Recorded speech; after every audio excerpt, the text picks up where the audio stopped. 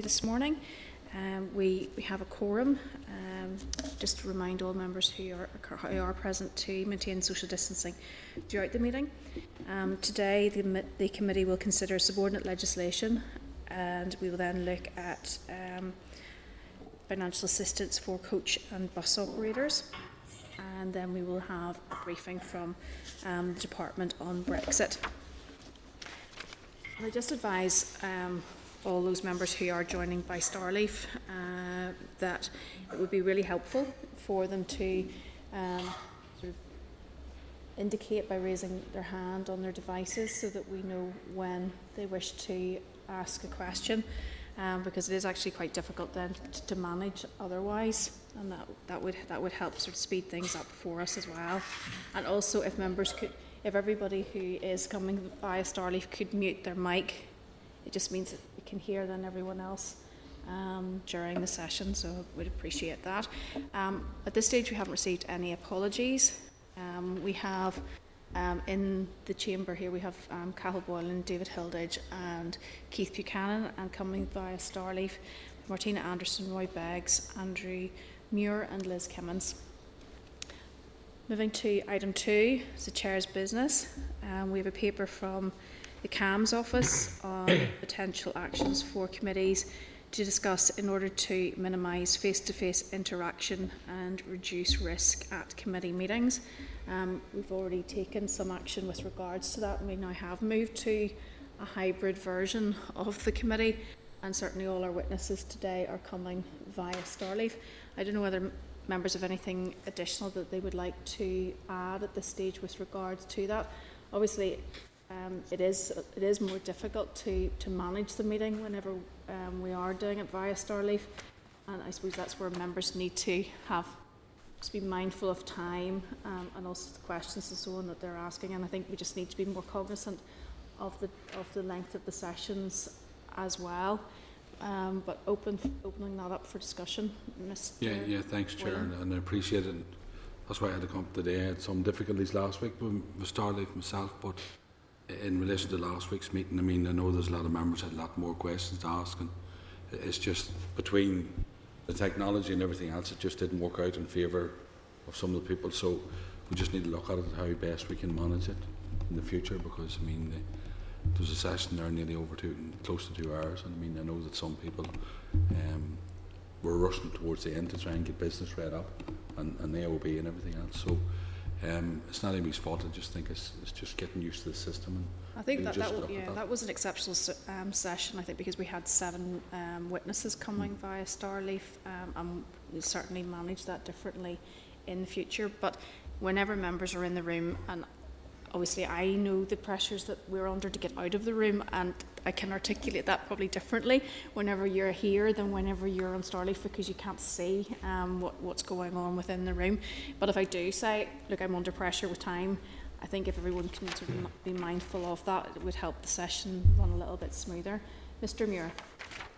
Thank you very much, Chair. I would agree with that. And it's very difficult as Chair to be chairing a meeting with people present in the room and then also people online. I think all of us need to be cognizant of the fact of the time pressures around that, and to ensure that everyone gets an opportunity to ask relevant questions. So hopefully today we can have a shot at that and see how we get on.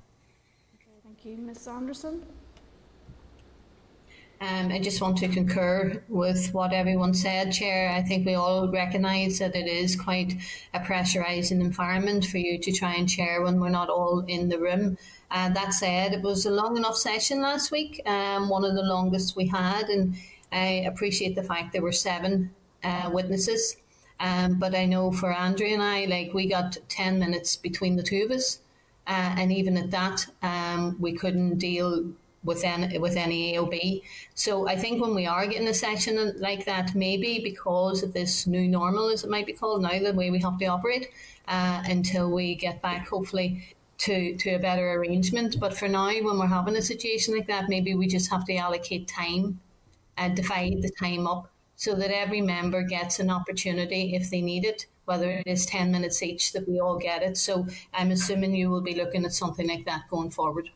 Well, I do think think that was an exceptional situation, I think, given the number of witnesses, and certainly it was important to hear from those witnesses, I suppose more so than members, essentially anyway. But I think if we all bear that in mind just moving forward, and just be mindful that we don't need to spend we don't need to have 3 or 4 hour meetings in order for it to be constructive either. So I think we just need to be much more focused. Yeah, and absolutely, I'm just being prompted here by the clerk to say that if we do start to run out of time, and I do call then maybe for written questions, that we can email those through and we can get responses then from the witnesses in that manner. So if members are content that this is obviously going to be new to all of us and how we manage it, and trying to do it the best that we can. So we'll just keep an eye on how we go. Yeah. Okay. Thank you. Moving then through to draft minutes at page 6. They were the minutes of the meeting of the 20th of January. Deputy Chair. Sure, just keep things right. The representatives on Starleaf left the meeting at 1:20 a.m. according to the minutes. So I know that it was a long meeting, but I don't think it wasn't that long. It just felt that long. It just maybe felt that long, but. I'll second that. I'll just second that just in case. It certainly felt like it. Okay, thank you. Members content? Moving then to matters arising at page 13. Again, that's from the meeting of the 30th of January. If you wish to discuss the matters from that meeting.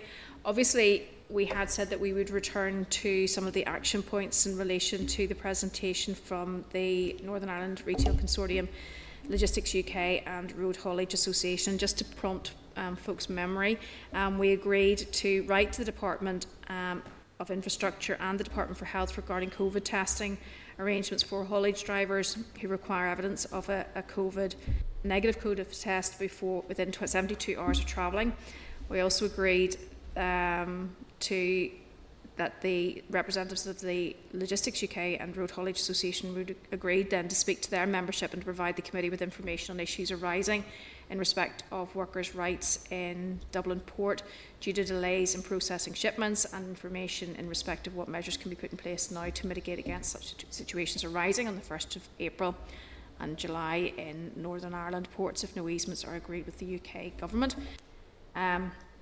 The committee also agreed to write to the Minister in support of a financial assistance scheme for the haulage and logistics industries. We agreed to write to the Minister requesting that she considers a relaxation of drivers' hours similar to that given in spring 2020. And we also agreed to write to the ports to establish what barriers exist to haulage firms due to Brexit and what can be done to alleviate them.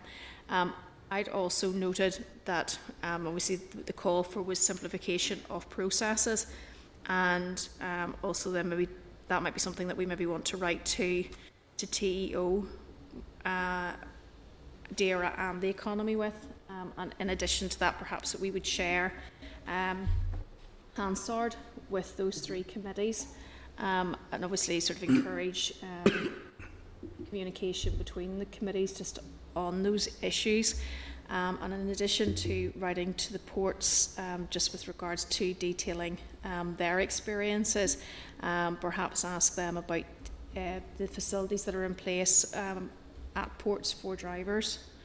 The additional point that I'd also made was regards to the trusted trader, and again that was about easing processes, and I'm content to open that up to discussion with members. I think that that's appropriate for us to make further representation in relation to that.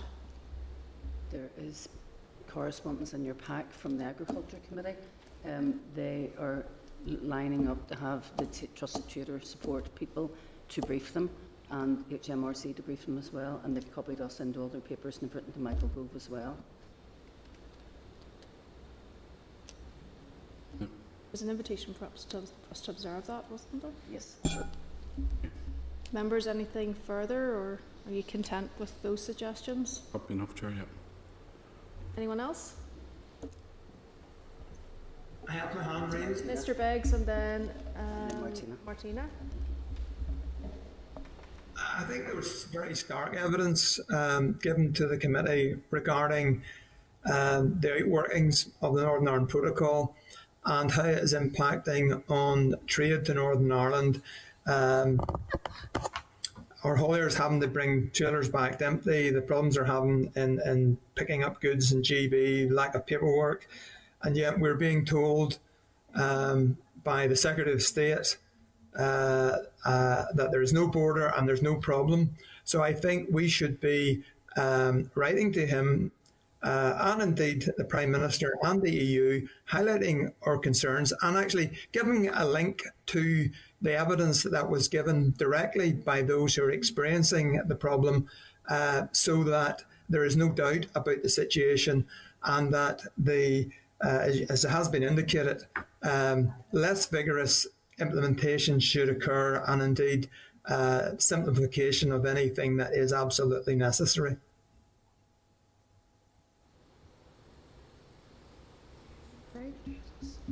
Well,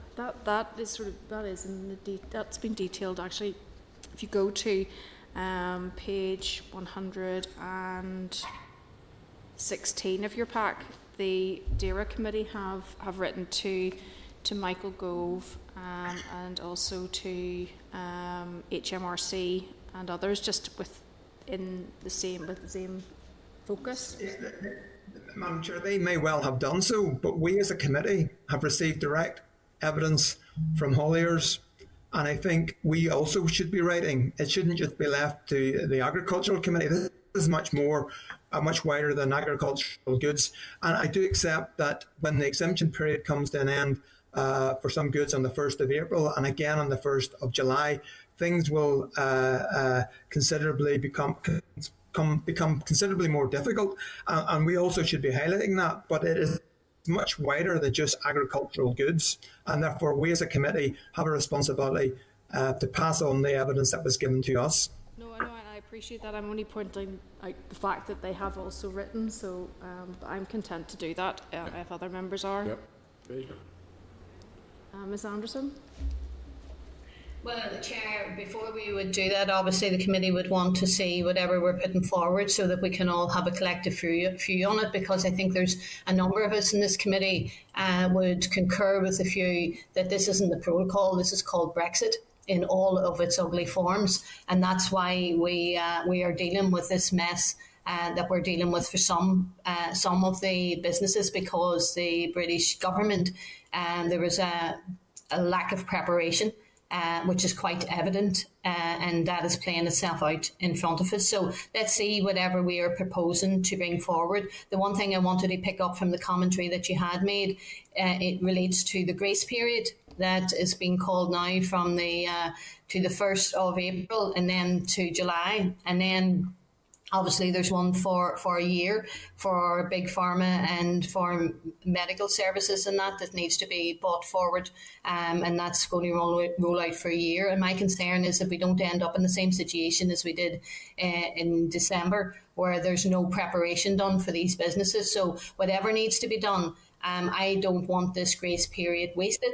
I know that we all support and would like to see an extension. In fact, many of us would like to have seen an extension to the transition period, but some parties didn't agree with that. But whether we would have got it was another matter anyway.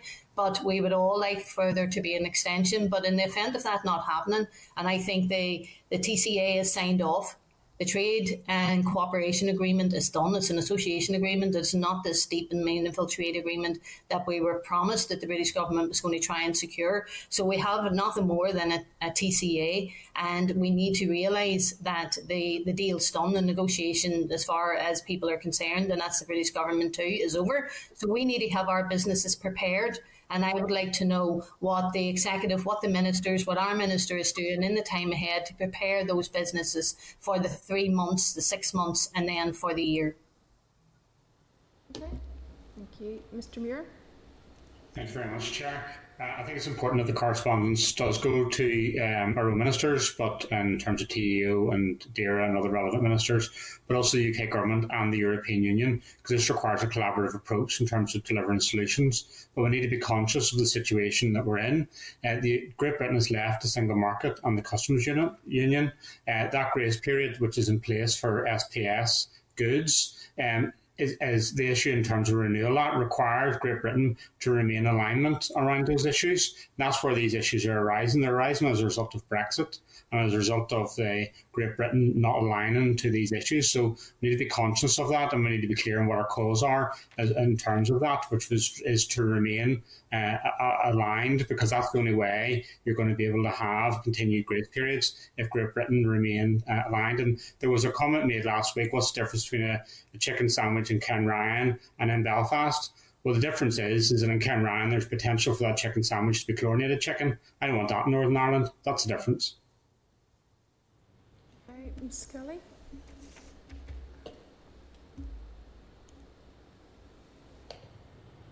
Thanks, Chair. Sorry about that. Yeah, I mean, Martina said it very eloquently. I mean, there's no good Brexit, and this is the outworkings of it. I would want to get some clarity. There was, if members recall, a subgroup of the Executive Office to deal with the Brexit-related matters. I'm not sure whether that still stands, whether it's subsumed into the overall executive meeting, but I'm just wondering how is that subgroup, or whatever it is, collating the information during the grace period of how things have panned out for businesses and those that have had to operate the protocol, and then what lessons can be learnt in moving forward post the grace period. So I wonder, could we write to the TEO and just committee and ask what are the mechanisms for that oversight? Is it left to individual committees? Is it the responsibility primarily of the Economy Committee in terms of the business sectors? Or is it something that the TEO itself is taking overall responsibility for? I think that we could have that clarity and to see how that information is being gathered, if there's any terms of reference, then how we can best play our part on behalf of those that make representation to us through the committee. Thank you. Obviously, there's quite a Mr. Hilditch. Sure, we may well have had a Brexit vote at the end of the day, and it went the way it went, and people in Northern Ireland, some people weren't happy about it. But this is definitely the outworkings of the Northern Ireland Protocol. Brexit was done the year before. At this time, it's the Northern Ireland Protocol, which people wanted a rigorous implementation of it, and that's what we got. This is between the Prime Minister and his officials in the EU, and we were stuck in the middle of it. So it's the outworkings of the protocol, very simply. Brexit wasn't on the Brexit ballot paper, the protocol wasn't on it. So to move this on, obviously there's been a broad suggestion there. We need to share the information that we've received with the DAERA, Economy and TEO committees. Members now have also suggested that we write to Michael Gove, to HMRC, and can I just, for some clarity, you want then to go directly then to DAERA, Economy and TEO ministers, and who else have I missed? Chair, just seeking the clarity on who's having the overall oversight, or whether individual committees are going off and doing their own thing. I'm sure there's a central point within the TEO in terms of all of this. So if we contact, we write to TEO for clarification in relation to Brexit oversight. Okay, Ms Anderson. I'm a member of the TEO committee. The junior ministers are in front of us today. We have weekly almost briefings now on Brexit. I think the collaboration as has taken place from this committee when we sent the information to other committees, I think we need to make sure that there's that sharing of information across the committees so that members are informed. I'd just like to say that, in Scotland, they don't have a protocol, and the shellfish exports there are quite badly hit, as is the same in France and in Britain, and they don't have a protocol. So it's absolute patent nonsense, and people know it to blame this on the protocol. This is called Brexit, and that's the reality of it. Northern Ireland Protocol. Okay, thank you. Moving then to outstanding committee requests for information. Members content? Chair, just on that, and we received a briefing, I just say here in relation to the January monitoring rounds. Day and daily we're being lobbied by councillors about fund and structured maintenance, rural roads and all of that. And the department should be maximising those bids and should be tapping those funds up. especially for rural roads and structural maintenance, and it hasn't done it. So I'm just seeking clarity. I mean, obviously they will come back, but I want this committee's support in terms of seeking clarity as to why, what caused or what's the problem with the capacity to deliver those works. Okay. I mean, it's important because each year, any of us driving on the roads from January to March will see a number of road works going on. They're what's known as shovel-ready projects. I don't think COVID actually. I think that some of the works can be carried out within the confines of the constraints of COVID. And I mean, if you look at any council, no matter what council it is or what council area it is, there's money there. So just to seek clarity again about why the capacity wasn't there to deliver these projects. That's all I'm saying, because I mean, we can't be hiding behind it. So.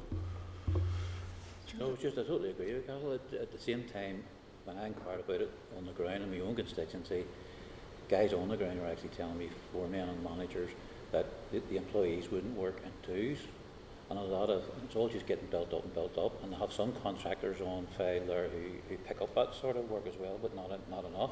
So because of the working practices, there's a difficulty with a lot of these small jobs to be done because they won't work in twos. And Chair, and if that's part of the answer, well, let's get the message out, because councillors are coming to us. So if it's fully explained exactly, I'm not saying they can't, but I know myself, I see some jobs ongoing, and there's an opportunity. There's COVID monies there, and still there's ongoing potholes, and especially after the weather we've had, there's going to be a lot more damage within the next 3 or 4 weeks. So I just want to ask the question about the delivery and the capacity to deliver, and why the bids. That's all we're asking. Okay, agreed. Okay, and just on the back of that, obviously we had the appeal from the Finance Minister in the early part of the week, the fact that there is a substantial pot left of COVID money, and certainly a couple of weeks ago now we appealed to to DFI to be innovative in how they would then bid for that, and it would be interesting. I appreciate that there has been a request for assistance with regards to bus and coach operators, which we'll come to. But it would be interesting to see what else DFI are looking at on the back of some of the requests that have been made from this committee, particularly around taxi operators and others, and whether or not there's assistance then being given from this department to others in order to be able to spend that money and to spend that money appropriately. Members are content that we do that also. Great. Okay. Ms. Sanderson? Chair, a matter arising, different matter. Last week I wanted to raise the issue in relation to electric cars and how many charging points that are operable across the north. For instance, my own constituency in Derry, there's quite a number of the charging points that are broke, and I'm trying to see about getting them fixed, and the ones that are working are in very remote places. So, for instance, if we are going forward, even looking at staycations for all of our constituencies, and if you have an electric car, people aren't going to come to your constituency if you don't have the charging points. It's an issue in Derry and Strabane. I'm assuming it's not just an issue in our council area or this constituency. So I would like to have that raised, and if we could get some information from the officials in relation to what is the problem with the maintenance and fixing these, and what is the plan going forward to make sure that we don't have this situation again where you have a number of them not being repaired. Agreed. Thank you. Okay, moving then to correspondence. Just draw your attention to the memo at page 30 and tabled at page 5. Are members content with the suggestions as indicated? And if you haven't, Chair, I had my hand up for the earlier bit. Oh, you must have taken it down. Apologies. I probably keep, every time this thing's very sensitive, every time you touch it, But anyway, it was just in relation to the underspend on rural roads. I think we're all very concerned about the state of rural roads, but we know that the infrastructure maintenance has been reduced in terms of the amount that's been made available.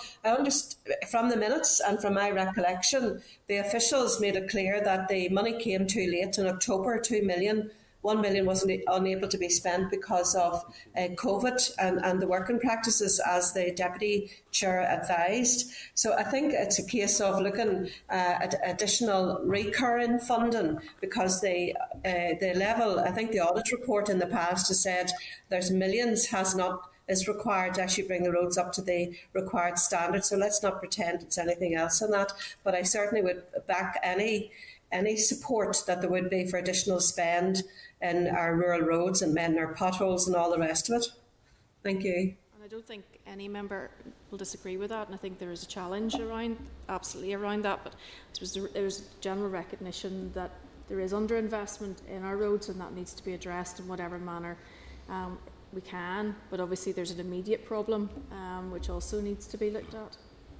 Okay, Mr. Muir. Thank you very much, Chair. I agree with your comments around that. I think the issue is particularly because £1 million was handed back, and that's the scale of what we're in. And usually at this time of year, this money is being spent and much needed projects are being taken forward. So it's important we raise those concerns. Just in relation to the e-cars that Martina raised, those are concerns for myself in my area and from meeting with representatives of a recent body that's been set up for e-cars. There were quite a number of charging points put in place a number of years ago, and to be honest, you get knocked back from pillar to post about who's responsible for them.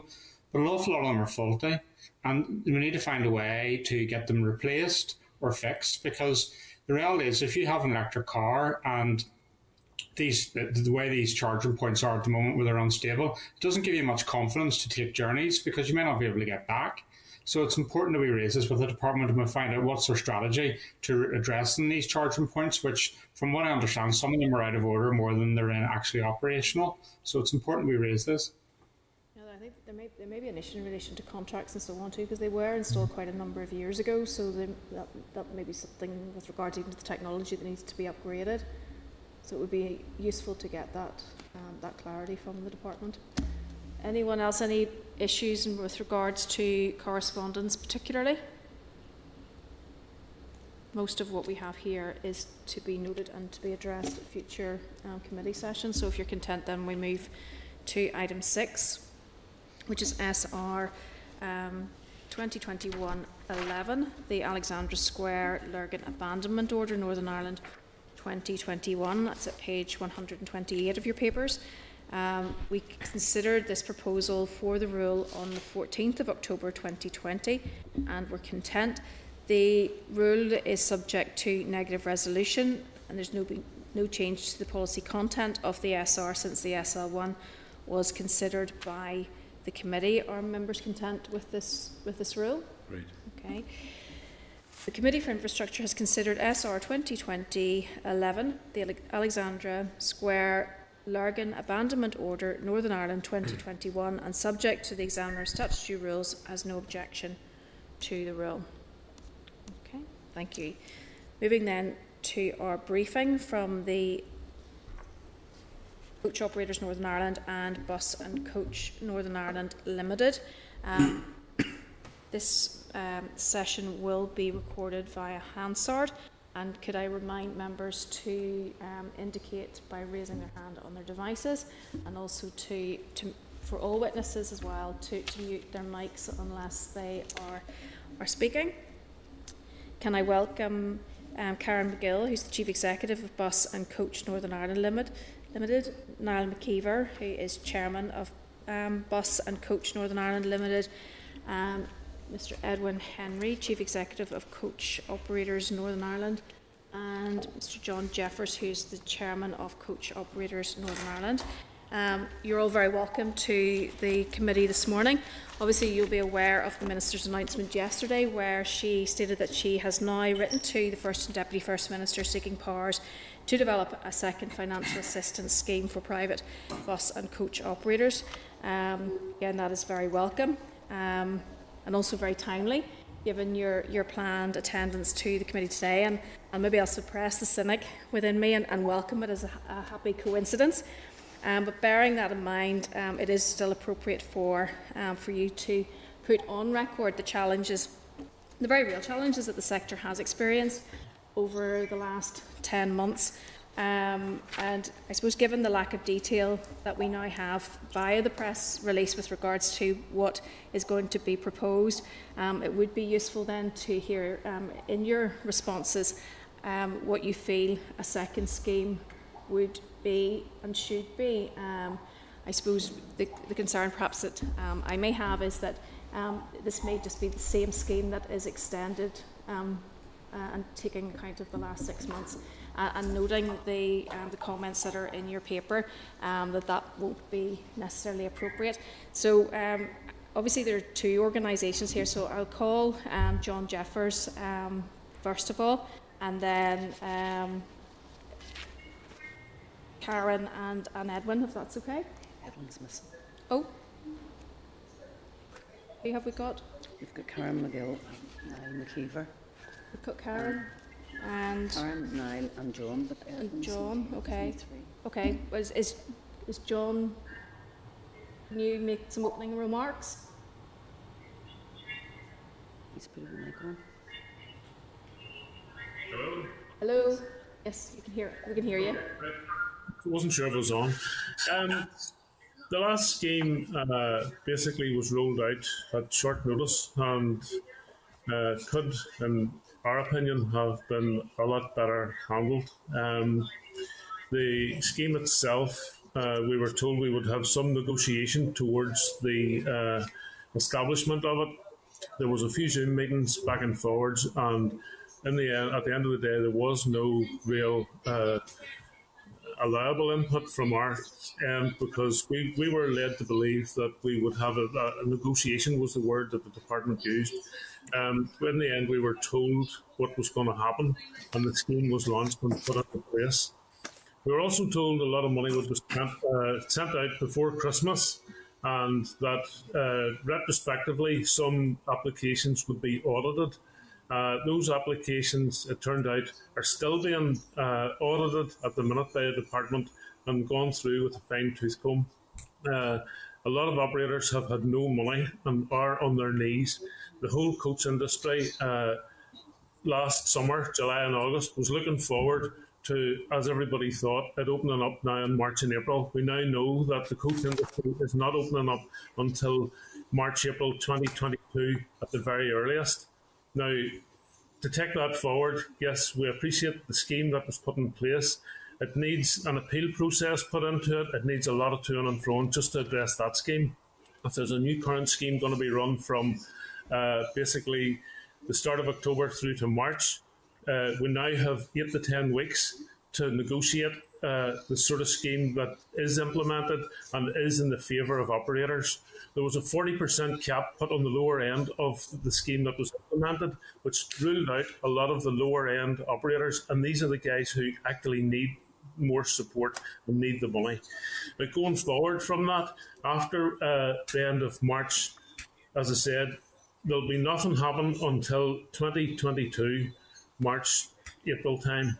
And we would ask that as part of our current negotiation over the next 8 or 10 weeks, that the department is mindful of that and allows some sort of scheme going forward that's put in place, that there could be almost a monthly payment made based on what we agreed now. Now, regarding the finer details of the scheme, I think it would be wasting time here going through it point by point and bit by bit. But like an example of what happened earlier, we were told by the department that operators could apply for the Part D of the Department of Economy scheme. When that was rolled out, it was exempted for taxis and buses. So again, guys took a hit on the back foot and they got nothing. So as it sits currently, there's an awful lot of people hasn't had any financial assistance. And I know for a fact that some coach companies are very close going to the wall.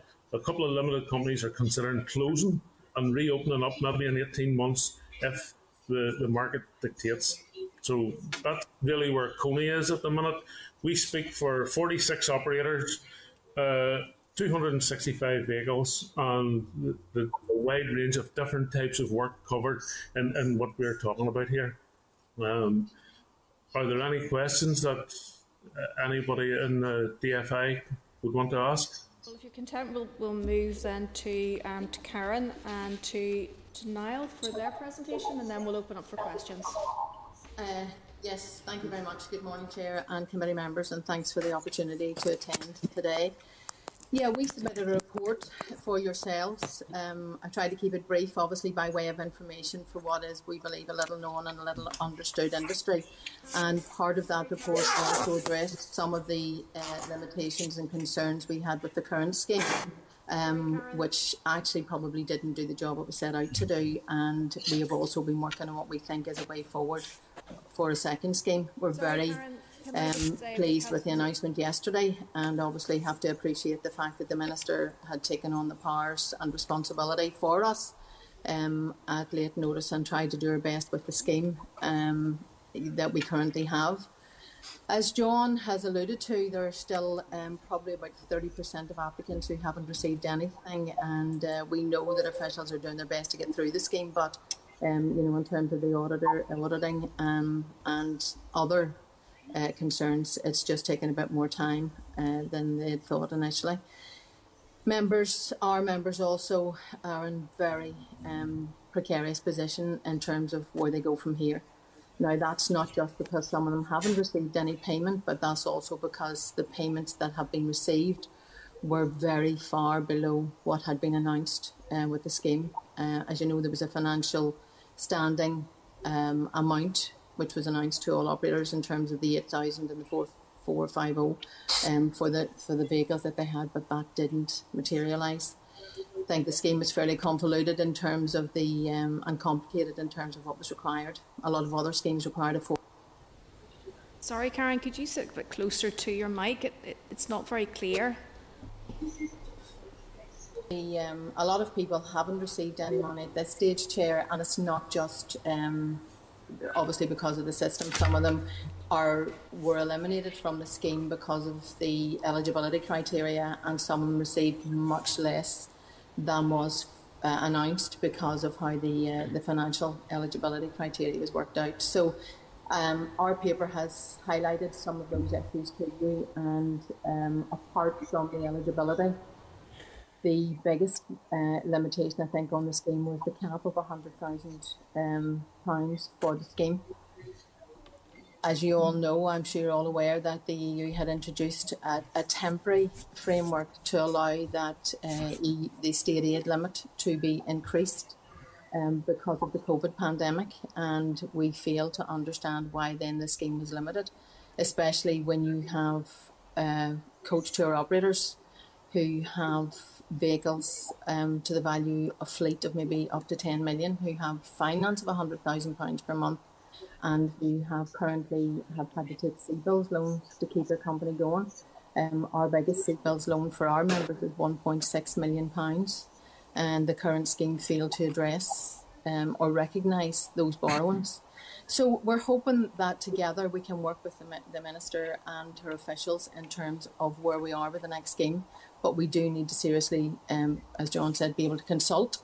We need to be able to discuss it, and we need to make sure that when we go out to our members that we are giving them the information of what the scheme actually looks like, because that didn't happen in the past. So if we can address the limitations and problems in this scheme, learn from those and move on to the second scheme. Obviously, at the time that we had written the report to you, Chair, and the Minister, the announcement hasn't been made, and it is still very providential that we are talking to the committee today, because another issue that the industry does have is the very fact that we are Sorry, Karen, we've missed quite a considerable amount of that because your mic is very low.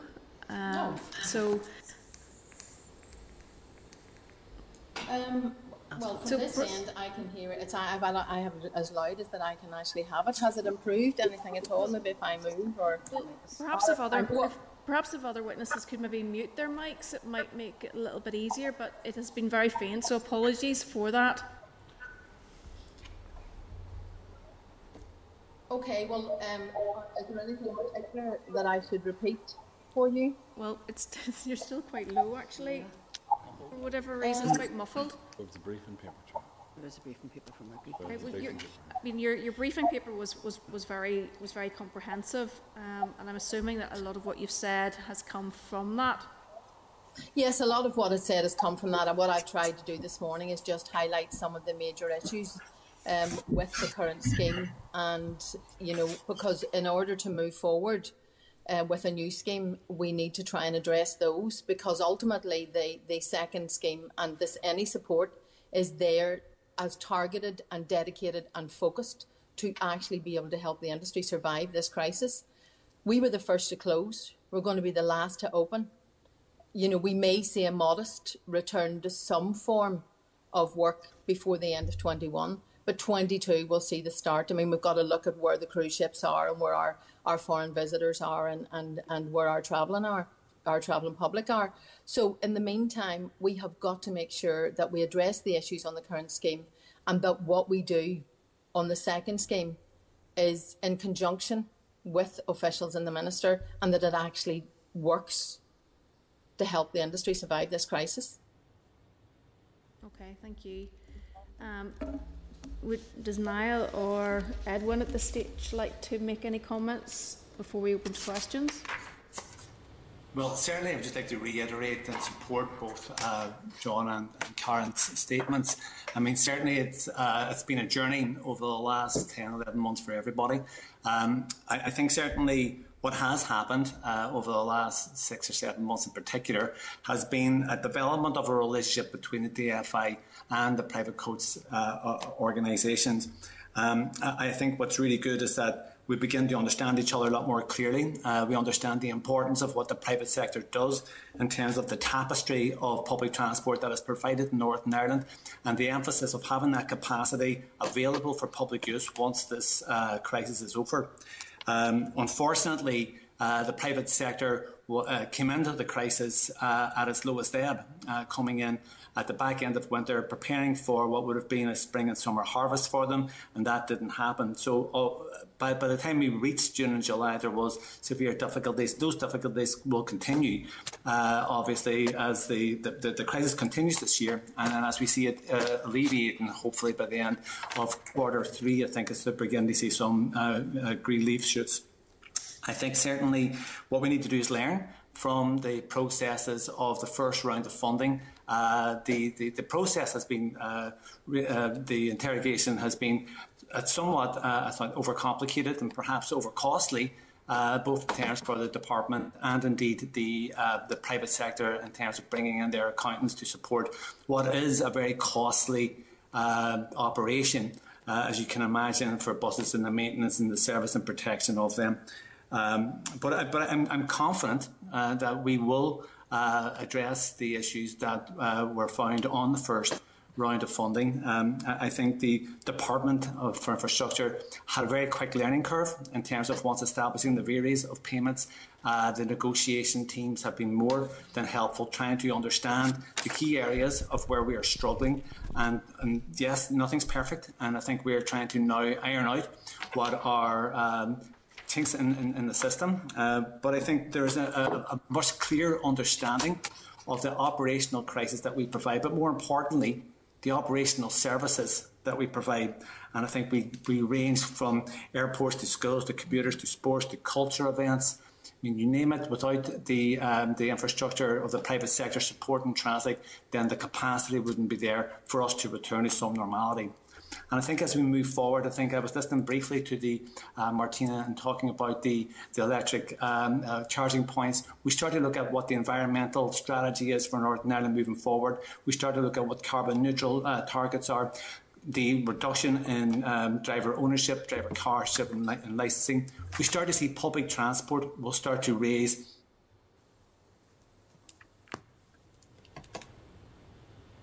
Okay, so I think sector fully prepared for. Okay. Sorry, Niall, you froze there momentarily. Are you finished? Yes. Yes, I am. Yes. Okay, thank you. Edwin, do you have anything to add at this stage? Good morning, and I apologise for being a little late. I had a circular from DFI yesterday saying it started at 11, an update, but. I come from a perspective of being an operator for the last 20 years, and we have found it very difficult from March of 20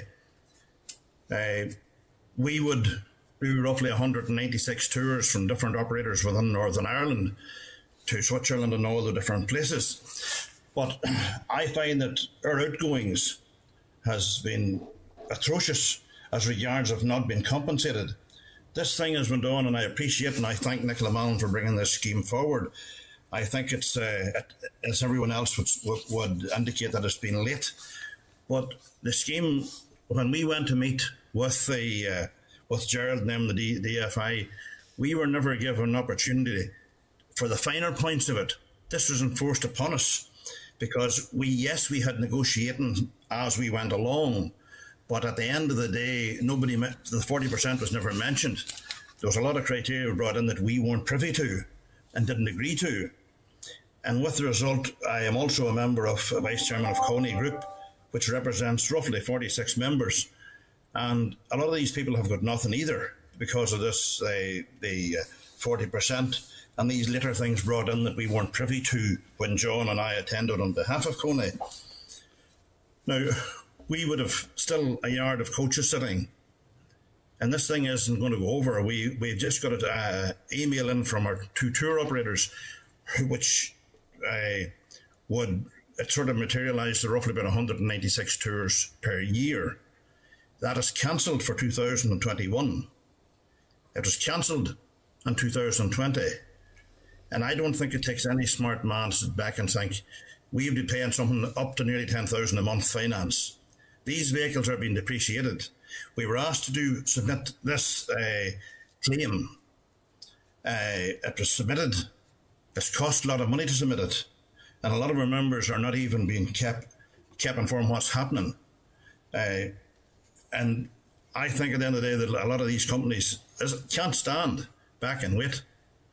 And, I appreciate that this Karen's representing a number of operators. We're representing them. But I speak from personal operator. I think it's been very, very slow. And I do appreciate what everybody else is doing. But I think that sometimes if we run our business the way other people's running their schemes, we would certainly be responsible for a bit of criticism. But, all of that, I simply said that this thing has to be looked at and worked out faster than the months which lie ahead, because 2021 is going to be a very serious year for operators, private operators. Okay, thank you. Now, so both organisations have highlighted how they've had, you both have had discussions with the department in advance of the previous scheme, and obviously then a bid was submitted of £12 million, and then the total scheme then was allocated £5 million. And Karen, you've given a quite detailed piece around the £100,000 cap and how that's essentially been a mystery to the sector as to how that was introduced. And you've gone on then to detail issues around state aid. In the discussions that you've had since the scheme came into operation, what flexibility do you feel is being shown by the department in any future scheme? We've only had very generic discussions at this point, obviously. We did question the 100,000 cap and some of the other scheme eligibility criteria which we weren't involved in. Unfortunately, we haven't received very satisfactory responses in terms of the rationale behind those, and we still don't understand the 100,000 cap, even in terms of value for money. And as I say, I have mentioned that within the report because it's one of the biggest limitations in terms of the success of the next scheme moving forward. Okay, and can you highlight really the challenges that are going to be presented to the industry in the absence of that flexibility being implemented?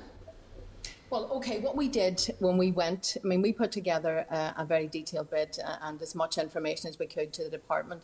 And what we said is, look, we fully understand that local government cannot support and give us all the financial money that is required for this industry to survive. But there was two things were very important. The recognition of the substantial contribution it makes locally to the economy. And two, the biggest costs that we faced were our finance cost, our insurance cost and our rent cost. And that's what we looked at for them to try and support us, which is where the 12 million came from that period of July until March 2021, because at that stage we believed that was what was required to survive. In the background, there was the job retention scheme, which was a help obviously for operators, and there was some relief under the supply relief for the Education Authority, which has complicated this scheme. But those were the most important figures. They were all there. We could prove them, we could substantiate them, and that's why we were disappointed when the scheme came out, even though we had discussions with Minister Mallon herself and officials that £5 million was what was asked for to support the industry. It was never going to get us through, and now we need a second scheme. And I think that highlights not just where we are, it's our first cancellation was in the end of February 2020. We are now 11 months without any money. We are all aware there was a delay between economy, and then Minister Mallon was asked to take this on, and we really appreciate the fact she did that. And she has worked quickly and she has worked hard with officials to move forward. But the lack of understanding, the lack of knowledge of our industry, and I suppose the lack of listening, Mo, because we highlighted the very different business models. We highlighted how the finance needed to be structured, but that wasn't taken on board at that time. So we have people at the weekend, Minister or Committee Chair, I had an operator, husband and wife who own a small business, very important to the local school industry. But sorry, Karen, I'm finding it difficult to hear you again. That's better. Okay. Right, at the weekend, I mean, every weekend is the same. I have my own operators on. I had one lady who owns the company actually physically crying to me at the weekend because she has no way of getting forward. The scheme gave her £2,500, even though the scheme actually proved that her loss of income was 77%.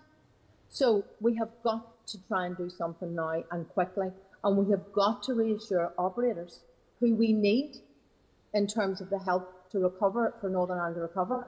We need to make sure that they're reassured this next scheme will be focused on the different business models and will actually provide an adequate level of support to get them through. They are all in the same position.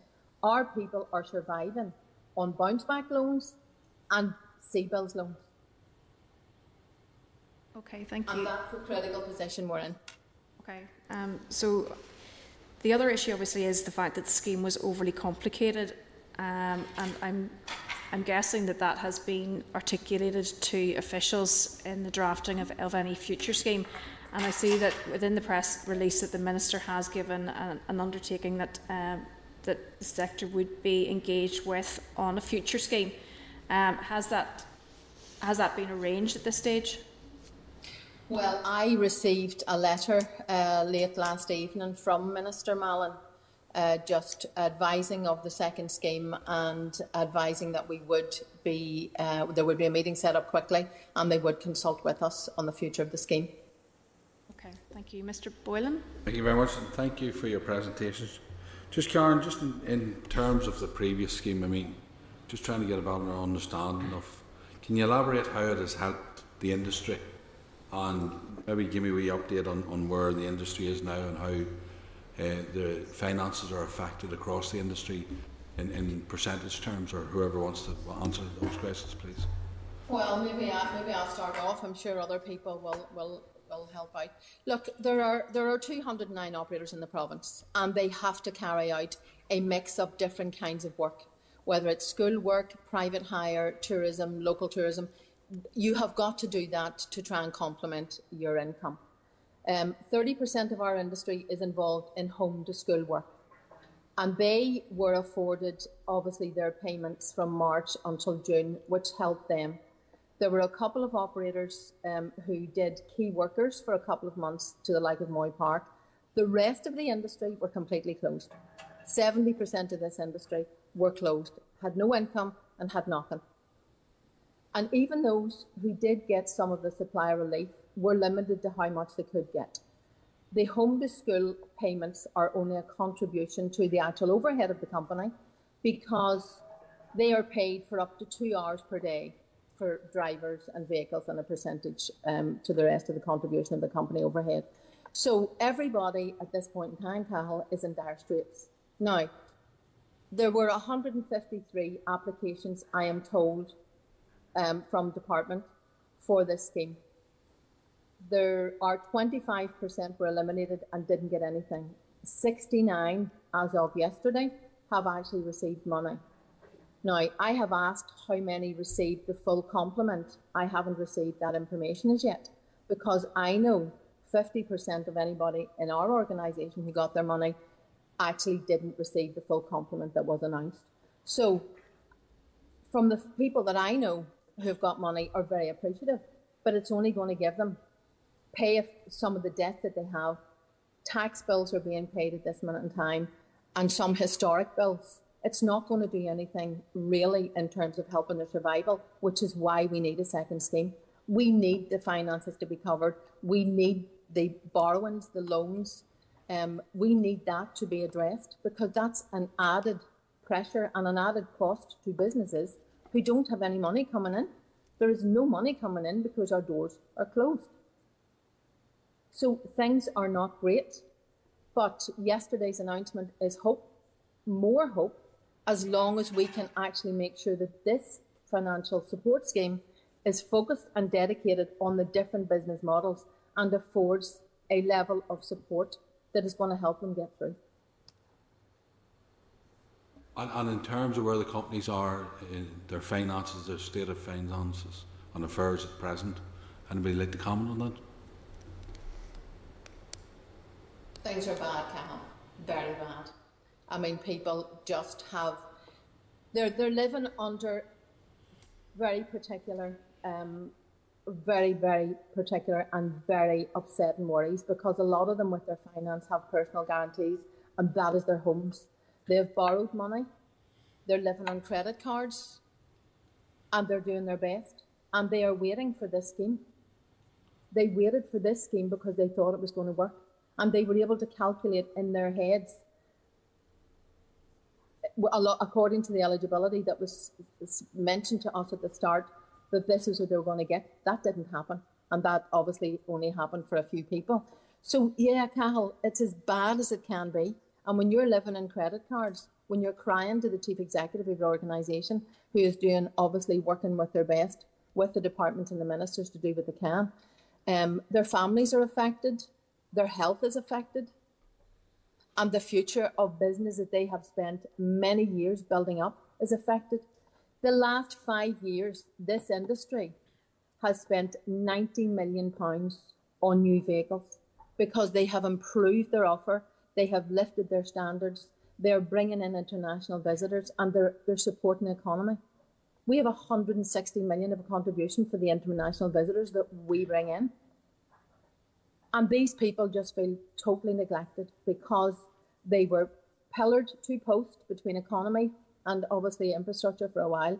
And then the scheme, which we had hoped would work, was disappointing. But if we can move forward now, and we can have the cap lifted, if we can look at the real state aid limit that exists to help businesses.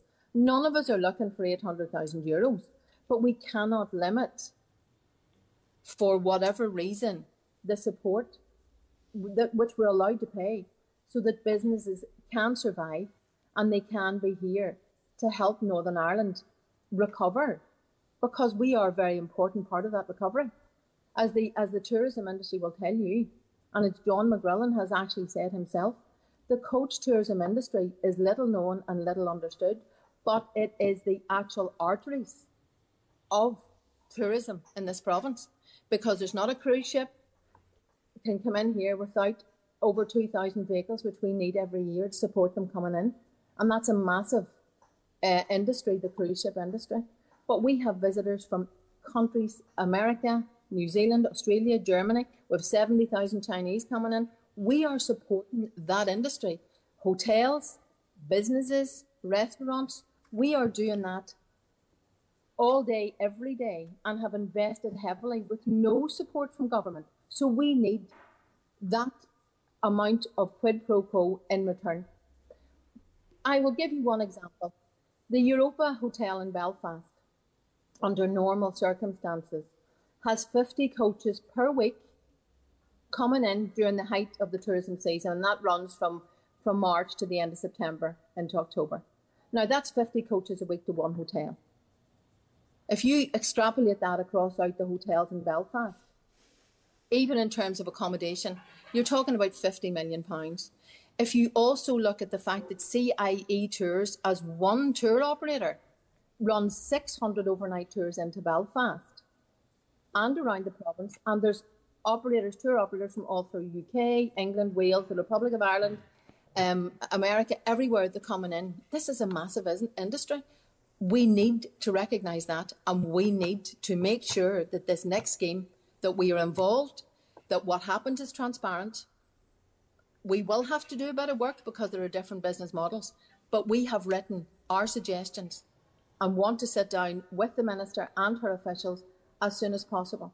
And I just to want get to that follow. scheme up and running. Yeah, sorry to interrupt. I just want to follow on that point because you'd identified 12 million, you got 5. So where are you now in terms of your engagement with the department? And can you estimate now exactly what the industry would need to cover you now for the next period? Because you're talking about into 22 here at the minute in terms of recovery. So we haven't reached the end, Well, in terms of our liaison with the department, I have to be honest with you, and I have to agree with what our chairman has said previously. Working with Chris Hughes and the officials, the people who have been running the scheme for us, we could not complain about the level of work and commitment and the amount of communication now since the scheme is up and running, and they have learned a lot. Had that been the case at the start, we obviously wouldn't be sitting in front of the committee today looking for more money. The bottom line is we asked for 12 and we could substantiate that 12.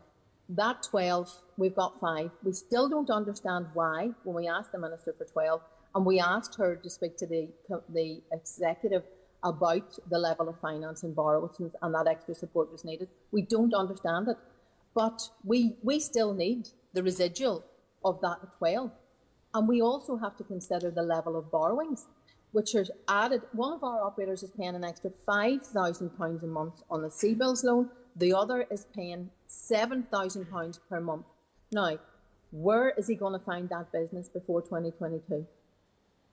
So that's why we had to address it in this paper, that there was a failure initially to acknowledge the level of borrowings. There can't be that same failure now because we need to move forward. We need to address that because these people need to be here, not just for tourism. Our communities will never look the same without the coach operators. They do support the public transport. They provide permit schemes as TransLink do. We also are in the local communities. We do the health trusts. We do the home to school work. We do the local school trips. We do the elderlies. We do outings for Christmas. We are in every single part of our community life. That's what our job is.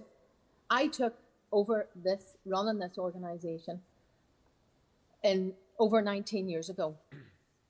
And I have watched every single solitary business work harder than anybody I've ever seen. And I'm 60 years of age and I've been in industry all over the world.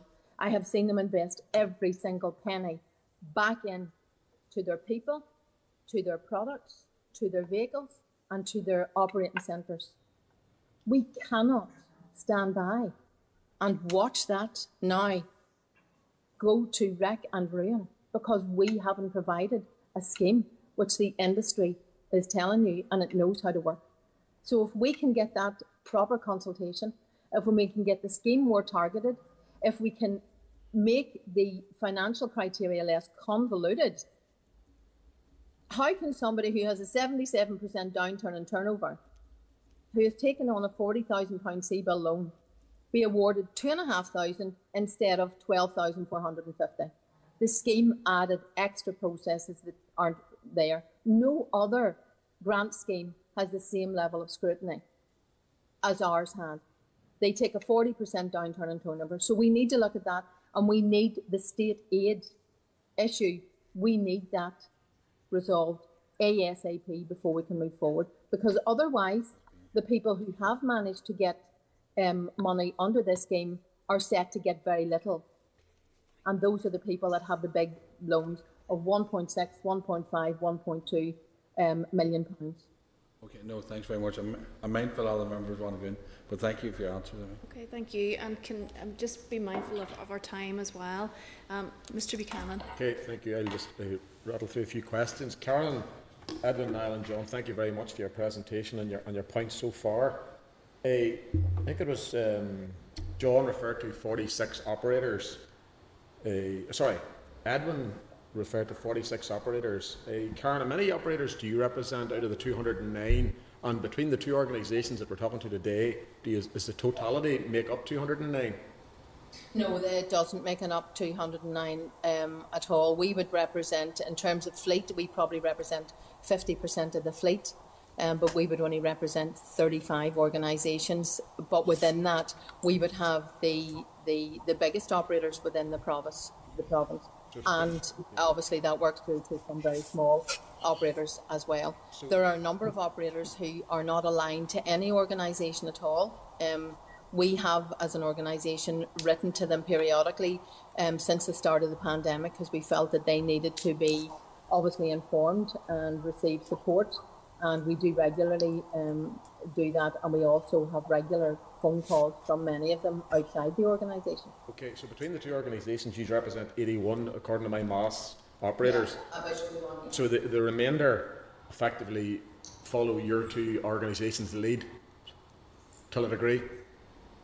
Well, probably yes, and there's a lot of communication between non-members and members, because a lot of our own people will be talking to people outside the organisation. Yes, so I would say that's probably right. Okay. Question then for Edwin or John in regard to the 8,000 and the 4450. So obviously, bus 1 was supposed to be 8,000, my understanding. Bus 2 and every additional bus was 4450. What did that actually work into, and why did that not work into those figures? And I took that hint to hear a mention of a 40% figure there. Explain to me, and I'm going from an operator point of view, and I understand, Edwin, you're an operator. Explain to me that 8,000 and 4450 figure. Did that materialise?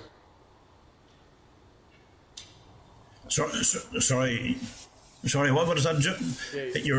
You cut out there. Yeah. My point is, Edwin, if you recall, bus 1 was to get a figure of £8,000, your first bus, and every additional bus, the operator was to get 4450. What did that actually turn into in realistic terms? Is that the way that scheme worked out? Oh, absolutely. Go on ahead, John.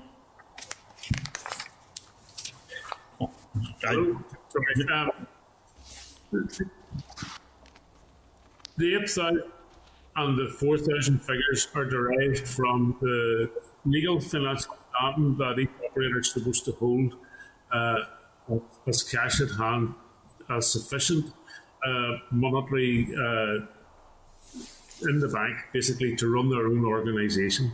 The department took this as a figure that was suggested through one of our guys and used it as a benchmark. To be honest, it should have been higher.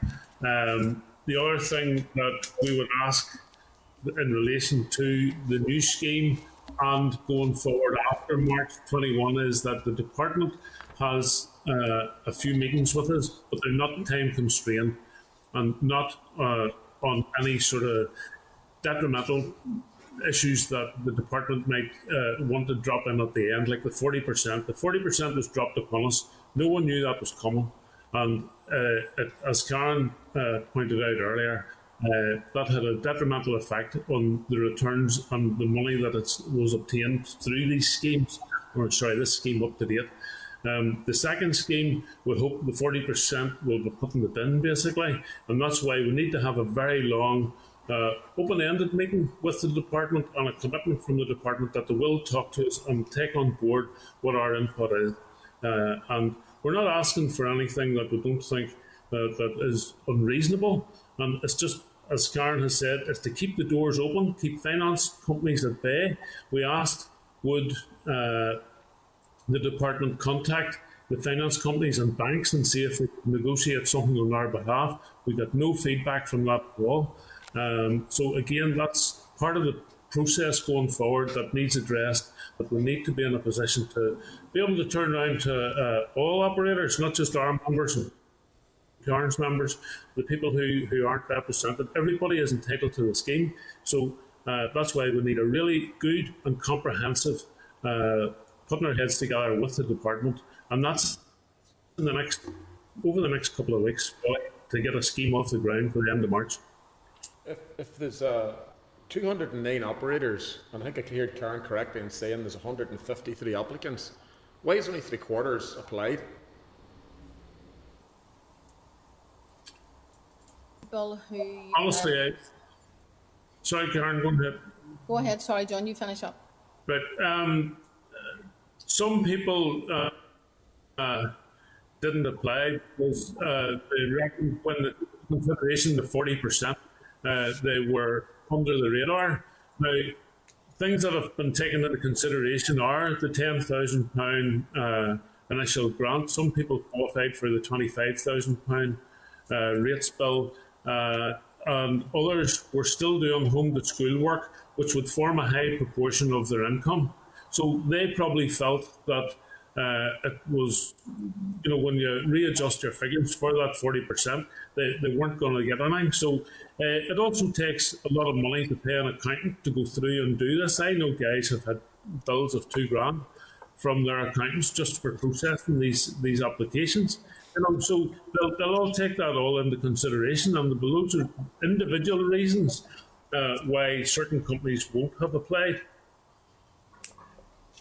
Could I just clarify something, Mr. Buchanan? Yeah. I think it's important. The 40% eligibility criteria was actually made public to us before the scheme started. We were aware of it because they did say that it would be the same as in other schemes. The problem that came in was that formula for the 8,000 and the 4450 was an easy, I suppose, parameter for the officials who really weren't aware, didn't know the industry well enough. And it was a quantifiable thing that they have as a maximum reserve you need as an operator. But they introduced another process to that step, which was calculating loss. And that's where the scheme has fallen foul for a lot of people, because they looked at your percentage turnover, but then tried to work on your actual loss for the period. And that's what has muddied the waters for that one. So we would hope in the future. We understand that, there are responsibilities, there is governance, but we still understand that there will be auditors who are over this scheme, and we recognise that. But we still need to be more sensible in terms of the amount of support to the industry. The calculated loss has been a difficult one for us. And just 2 quick points on the accounting part. Why was that so an expensive way of doing that? I appreciate accountants have to get a fee, but was there any change in the reason why? Was there a specific accountant had to do this paperwork for the operators? Could there Sorry, go ahead. Sorry, there was a portal supplied by the department, which the department required the operator to have certified by their accountant before submission. And when that was done, then there was a second portal put out, and I think it was on the Mark III version that they actually accepted what was going to be submitted. And then by the time that was submitted, accountants had raked up hours and hours of fees, and again that'll go into this half's loss for any company that did apply for it. Could I maybe answer there too? It should have been fairly straightforward, but unfortunately the analysis of what accounted for your expenditure was a bit confusing, and the accountants had to go back and forward a few times to the department.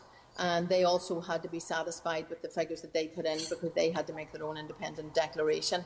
And there was, I think, a lot of correspondence between the department and some of the accountants. I know from our people's perspective, because the accountants, there was a bit of confusion with formulas as well, and actually the analysis of the inclusion of your expenditure. So I hope we've all learned from that. And yeah, everybody has had a considerable bill from the accountants. Just a final comment, and this is not a question. It refers to your paper that Minister Dodds didn't take responsibility.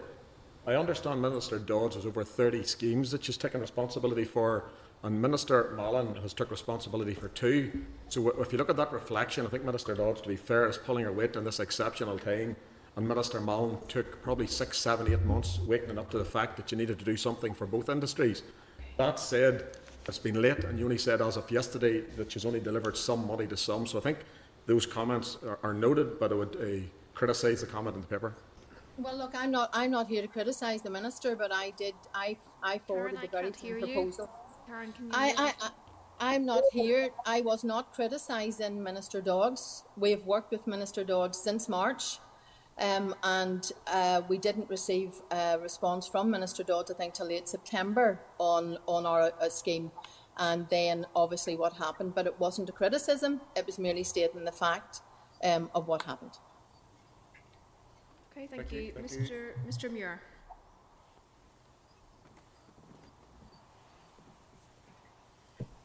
Thank you very much, Chair, and thank you for everyone for taking the time to come and meet with us virtually this morning.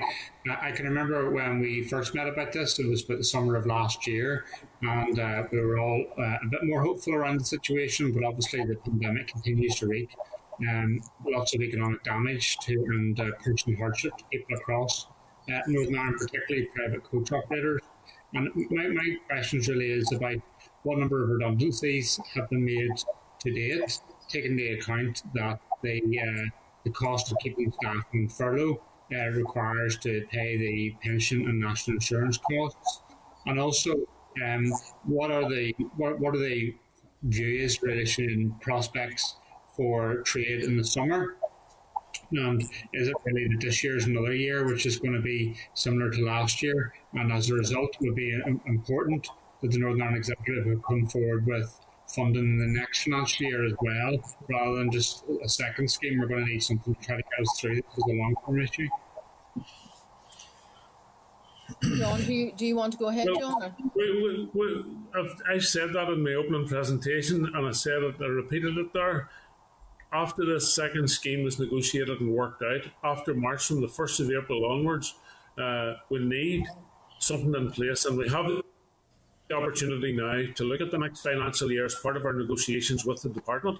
And it has to be something strong and robust that operators are going to get enough money so that they keep the doors open until March, April 22. And even then, I don't think the level of work will be there that has been there in the last couple of years. It'll be teetering and starting off slower on a lower level of numbers, because people will be reticent to travel. You'll have maybe more domestic market, more people coming up from the south, whatever. But I don't think you're going to have massive numbers of cruise ships. You're not going to have massive numbers of people flying around the world. So that has to be taken into consideration, that these guys are going to need some sort of a package going forward from the 1st of April. And just to repeat what I said, so hopefully we'll be able to negotiate that with the department as part of the second scheme, and then going forward, even maybe have a monthly payment on a monthly basis agreed. But after 1st of April, everybody at least is getting something towards keeping their insurance covered, their finances covered, and rent and rates done. We had people on the other day from landlords around the Holy Lands. Students were going to stop paying their rent. So that what happens is, it's like us not paying for our buses. Then the finance companies are going to want to repossess the buses. That's the last thing you want, because all these businesses then would fold. So that's part of what we'll have to be talking to the department about in a very constructive and robust manner. Now, as well as the bus industry, there's also taxi industry, wedding cars, lorries. They've all suffered, and we all should be working with each other, because the bottom line is transport. Andrew, maybe I could answer there too. I do think it will be 2022 before we can say that our industry is going to be making any move forward. There will be a modest return, I would say, from Q3 onwards, and that will allow, I suppose, people locally staycations. But in terms of the number of groups travelling, that's going to be limited. I know the attractions will start to open again, and obviously the vaccine situation is a big, important issue on this. But we have no commitment from any of our big tour operators we have no actual bookings in terms of the greater numbers of people that we bring in internationally. There has been some cancellations on the cruise ships, so I would say there'll be very modest increase or any work at all 21. Any understanding in terms of levels of redundancies that have occurred so far? Andrew, could I say that as far as I'm concerned, we certainly haven't made anybody redundant and don't intend to. But just a little thing for your mind. We have paid £6,000 a month for 2 vehicles. I bought the vehicles at 2019. Those vehicles have never turned a wheel. They've never started. They're sitting, and 22 is cancelled. So it doesn't take a mathematician to work out. There's about 130 grand, and no compensation towards it, and no tours. So basically, what Karen's saying, I mean, I am somebody who has that. I am somebody who is paying that. We haven't got a holiday, and if we hadn't a little bit of corn in the barn to pull over this tight part, we couldn't. But we're holding on to our men through furlough. But again, there is going to be a problem, as John has reiterated, it's going to be 22 before this thing gets going. Yeah. And from our members, Andrew, yes, we had a few redundancies within the first 3 months. We had about 30 people who were actually made redundant. In the meantime, what operators are trying to do is hold on to their staff. Some of our people have diversified, and obviously the job retention scheme has been a big help to them. And what they're trying to do is hold on to their staff. Our industry is already very short of drivers. We have a serious problem with driver shortages. And they are very precious. And what everybody is trying to do is hold on to the good people that they have. And they obviously have put themselves borrowed money and done what they can to try and hold on to the staff that they have. If furlough, Karen, was ended, as we suspect it will be this year, then that would have a significant impact upon your sector, because it will be one of the sectors that still hasn't came back to fully trading. It would absolutely be, it would be totally disastrous, completely. Thank you very much. Okay, thank you. Can I just remind those who aren't speaking to put their mics on mute, because there is feedback and it's making it difficult for us to hear. Okay, thank you. Ms. Anderson?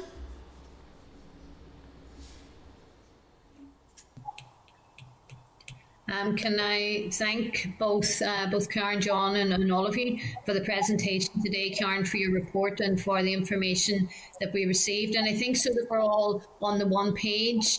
Ministers taking on the powers from the Financial Assistance Act is not new. The Finance Minister took on the powers for the local restriction schemes. The technical adjustments that has to be made to roll that over. We don't hear announcements that they're going to ask for more powers. It's just done. So I just want to make sure we're all on the same page.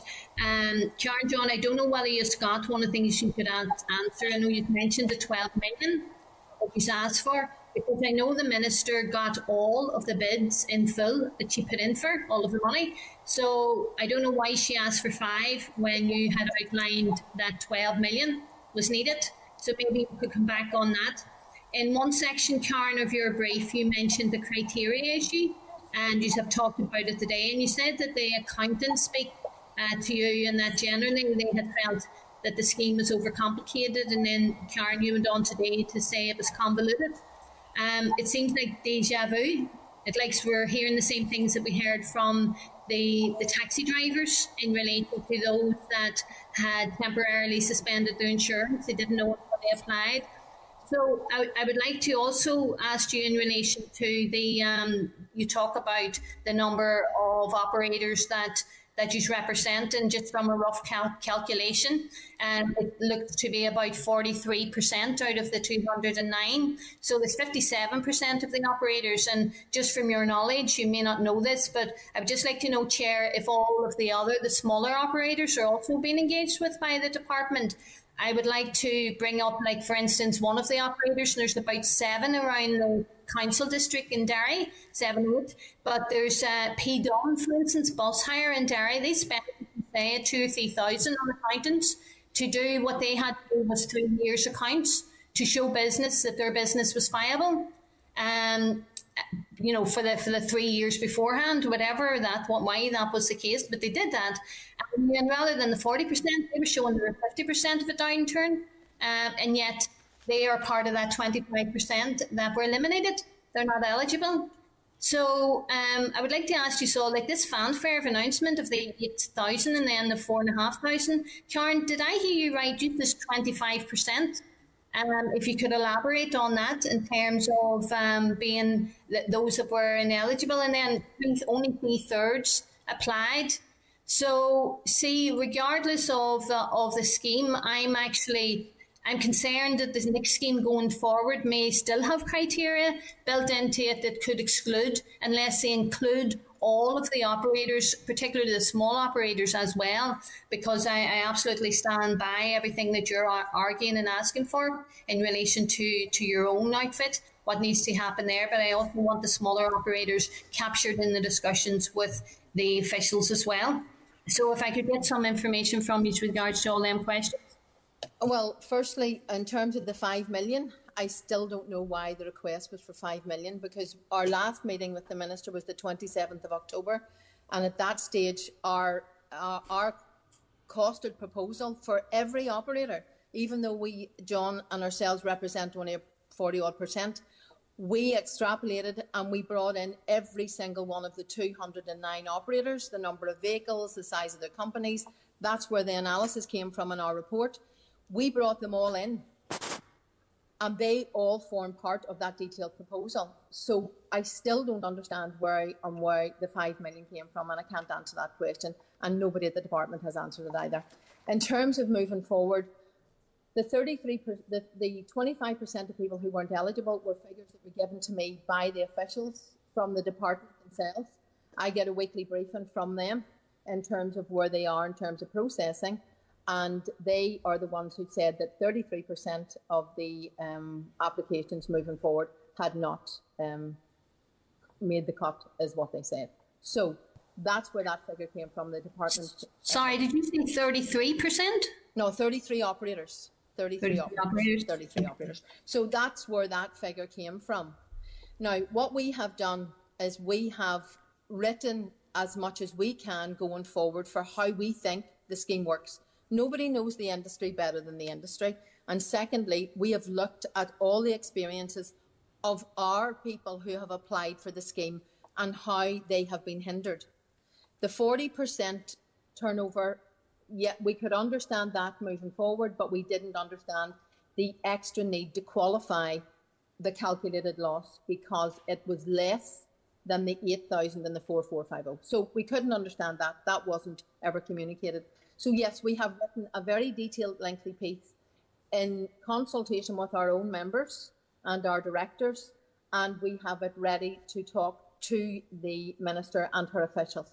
And we have categorised that according to business models: home to school relief, coach tour operators, new businesses, people with loans, bounce back loans, CBIL loans. We have categorised that, and hopefully the department will both appreciate it and consider it. Chair, I just think we need to go back to the department to ask for a rationale about the 5 million, because we know that the money is in the system. I also think, Chair, that whilst I appreciate what Karen has said about the criteria that was engaged with at your end to the department officials, I know that there are some operators that don't have an overhead of rent. They operate at home. So there may be other information that the 57% of the operators also want on the table as well. So the department, when they are devising the next scheme, capture everything in full, and let's not get to a situation where there are obstacles, as you have outlined here today, because you're not the only one in relation to the department schemes that are being designed by the Department of Infrastructure. And we, I think, as a committee, will take all of that forward, because quite frankly, it just seems that there's a bit of a dog's dinner being made of these schemes, and we need to address all of that. Thank you, Chair. Okay, thank you. Mr. Hilditch, Deputy Chair. Thanks, Chair. A lot of the questions have been answered. It's very substantial comeback from the delegation so far and given us informative answers. Just one thing to clear up in my own head. in relation to Part B of the Economy Department financing and grants.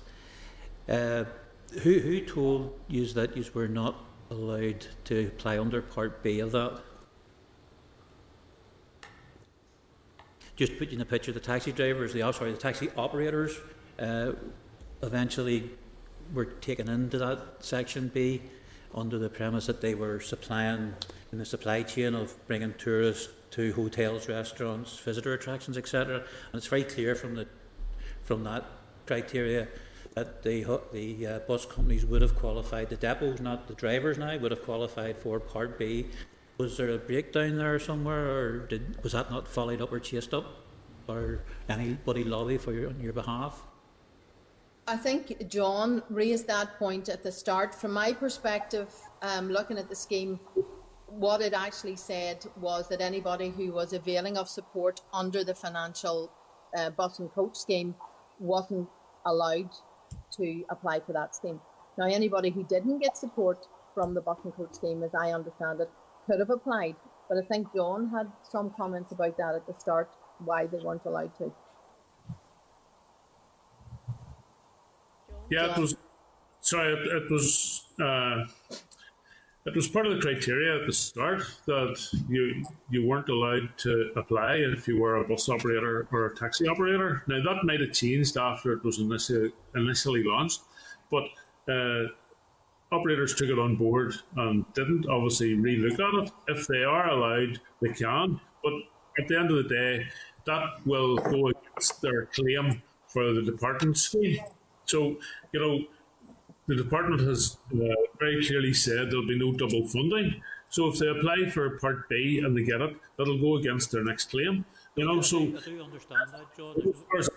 I'm not advocating anybody to switch over now. It was just the concern that you had gone so long without money and help. That was all. I was just wondering how it came about that you didn't qualify the same as taxi operators who do now qualify. So I appreciate moving forward. You have to go with a new scheme from infrastructure. Yeah. Okay. Thank you, Ms. Kimmins. Thank you, Chair, and thanks everyone. As others have said, it's been very, very informative, and I suppose a lot of the questions I was going to ask were actually answered in the briefing itself. But just two small questions, I suppose. I know you had mentioned earlier around the bounce back loans and the business interruption loans. Have we any idea kind of how many operators have had to access those loans? Is it the majority of the sector at this stage, or is there any figures around that? And roughly, how much of the people have needed to borrow? Well, we have an exercise, the scope and exercise of our own members, and out of those 60%, 65% actually of our members had to apply for loans. In terms of CBILS, our smallest CBIL is 450,000 and our largest is 1.6 million. Our total borrowings just for the 35 members at this minute in time are somewhere nearly £8 million of borrowings. And that, as I say, for the bigger loans is £7,000 repayment a month or £5,000 repayment. Those are actual figures I know from two of my largest operators. And again, that becomes an anti-competitive area for them, because once they would start again, their costs will increase again because they have to cover those loans moving forward. And obviously there's the finance repayments that have had to start, and there's the additional interest on those. Unfortunately, we have a number of members who have had to hand some of their vehicles back because they couldn't make their finance payments, but that's the world that we're living in, unfortunately, at the moment. I'm not sure about John's organisation, or John, if you have scoped it, but those are the figures. 65% of our operators have borrowed money under the CBIL on bounce back. Okay. No, thank you. Sorry, John. I would say ours wouldn't be as high percentage-wise, but because we would represent more operators, a lot of them would have lesser number of lesser valued vehicles. The top probably 10-20% would have the higher valued vehicles, and they would have availed. I wouldn't be sure, to be honest, of the exact amounts, because a lot of the information some of the guys have, that they sort of keep it commercially sensitive, and I wouldn't really want to delve into some of their finances. But I do know that they're getting it tight, and they really, really need help. And that's where the 100,000 cap needs lifted. Yeah, no, that's fair enough. My operators are like my children; they tell me everything. Yeah, but you're more of a mother figure. I probably do. And a very nosy one too. Yeah. Just as opposed to go back on some of the previous points as well, particularly around those who have been denied in the first scheme. Can you expand a wee bit on that and why they were denied? Have they been given reasons for that? And I suppose going forward, obviously following yesterday's announcement, would it be feasible then to look at like the taxi driver scheme, where people were excluded because of the insurance breaks, that applicants that could then apply retrospectively for the period that they were excluded in the first round? So I suppose what I'm saying is, in terms of if we can get good engagement with the Minister and her department on this, and listen to all the points that you have raised with us today, I think, is that something that going forward should be also considered and included in any future schemes, that anyone that's been excluded to date for the reasons, for whatever reasons, could have an opportunity to claim retrospectively. Yes, actually, that would be a very good starting point in terms of the eligibility. The operator licence, and you had to have a current operator's licence. Your main activity had to be transport, because we have some ancillary transport providers like nurseries. The third criteria was the 40% loss in income, and I think that's which precluded so many people in terms of that. But that is one of the areas we need to look at, as I say, moving forward, because how the income and the different business models that exist. And again, it comes from a lack of understanding and knowledge of the industry. And we don't expect officials to know everything right away. We just had hoped they would listen. But I think that's what it was. And some people were fearful of the online application. And their accountants, when they went in and spoke to them, as John said earlier, they said, well, your income isn't, you don't have a loss over 40%, so they didn't apply. And for those that did apply, the additional criteria of a calculated loss just for the 6 months was what precluded them. And that's one of the very big issues that we have and concerns we have raised going forward in our new suggested scheme. Okay, thank you. Okay. Thank you, Chair. Thank you, Mr. Beggs.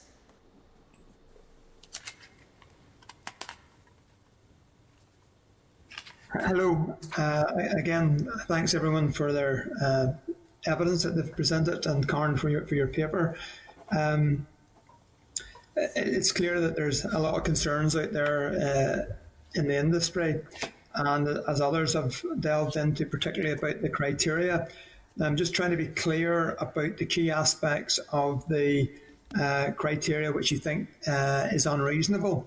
I picked out the £100,000 cap, and then just earlier there, you were talking about the 40% loss of income. I would have thought that it's profitability should be a factor rather than just loss of income. What criteria do you think would be reasonable there? And is there other criteria that has been used which you think is unreasonable in excluding people from support scheme? And I know Edmund also expressed concern about the criteria, so just so we can be clear about what criteria you think is unreasonable. Edwin, do you want to start this one? I in my case, on 2019, we put down £90,000 against a new coach. We've never been, that doesn't come into the standing. There's no place for that in it. The other thing is, the coaches that we bought could be the depreciation on those coaches simply because of the higher end coach. I mean, I would think in 2 years we're maybe losing, and at the end of 21, I would think we're losing possibly 40, 45, £50,000. So there's no built-in factor for depreciation. And our sales, we lost and calculating we lost about £10,000 because it's 40%. So basically, we should have been getting more, but because the 40% was in, we lost. So basically, if we're going into another scheme, it would need to be retrospectively fit to go back to the first scheme, because if you lost 10 because of the 40% on the one, we lost the £85,000 or £90,000 per down on our vehicles. I mean, we're at a disadvantage here, and I know that all departments have to be accountable for money, but the reality is we have a lot of losses that's not actually visible here, and those things we need some way of making sure that they're looked at and they're taken into account before the next scheme goes forward. Okay, and is there any other criteria you think has been unreasonable, Karen or Edwin or anyone else? Well, look, the 40% was obviously what was chosen because that's what other schemes looked at and was reasonable in terms of that. What muddied the waters a bit was, number one, what we were allowed to include as expenditure. When they looked at income and expenditure, the amount of what we were allowed to include in expenditure, as Edwin has mentioned, depreciation wasn't allowed, and other considerations. And I think unless you run a commercial business, you don't understand finance balloon payments or, as I say, Edwin's deposits for his vehicle. Those things needed to be included because they were part of that 6 months in terms of that repayment was always going to have to be there. That depreciation was an actual fact. So including a more realistic look at what a business needs to include is definitely one of the areas for discussion. But it was when they looked at what your position was against what the reserve was. What they said, if what you have lost was less than the reserve that they had promised you, you weren't getting it. You were getting what you'd lost, without included everything they needed to include. So those things that we have looked at within the scheme.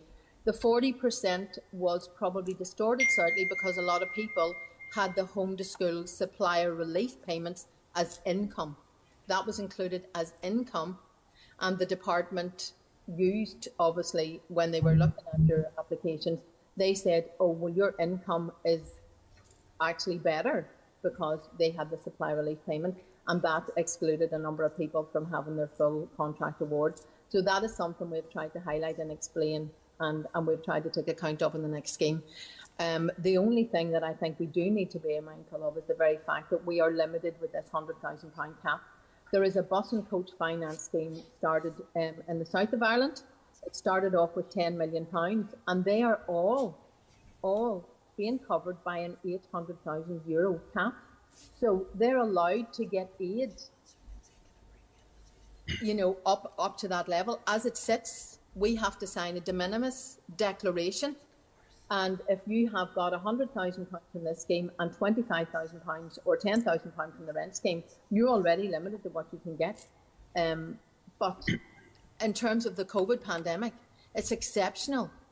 And that is why the EU temporary framework for this 800,000 limit has been extended until June this year. And that's what it was set up for. So, and we've written to the department, we have the department, and we've taken this up a number of times. We don't understand why 100,000 cap and why we are being forced to sign the de minimis for the €200,000 limit. Okay, and a second point then in terms of the level of support. Again, I understood it was going to be £8,000 for the first coach, yeah, and then a smaller amount for the second. I seem to have picked up that those figures haven't came into being. Is that correct? I mean, what monies were actually given? Some people actually did get that award because their loss was a massive loss and they met the criteria and they did get that award. Some people were due twice that and only got it capped at 100,000. But yes, there were certain companies were successful. I have asked the department what percentage of operators did get the full award, but they haven't come back to me with those figures yet. But I know that out of the number, 30% of my people still have got nothing, and there's still applications are being considered. The other ones who have been successful in having payments or have remittances, 30% of them didn't get the full compensation. I would just like to highlight to everyone, and this will be my final point, that there's a degree of urgency. I know you're all needing the finance, but apart from that, there's a small window of opportunity with some of the COVID funding not being spent. I think up to 500 million, and the finance minister is actually looking for bids. Now that's money up until the end of March. So that's a window if something can be adjusted and quickly agreed and moved forward by the department. Thereafter, no one knows what money's available. So it's important if there is some route to getting money distributed quickly that would be moved on. Yeah. Okay. Thank you. Thank you. Thank you, Mrs. Kelly.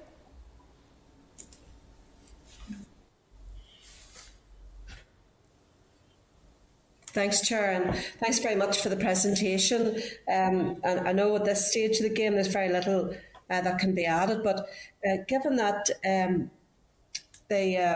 I understand, I've had some conflicting reports insofar as a number of operators are quite content with the scheme, and I understand that the £100,000 cap actually impacts on about 2% of the overall sector operators within the industry.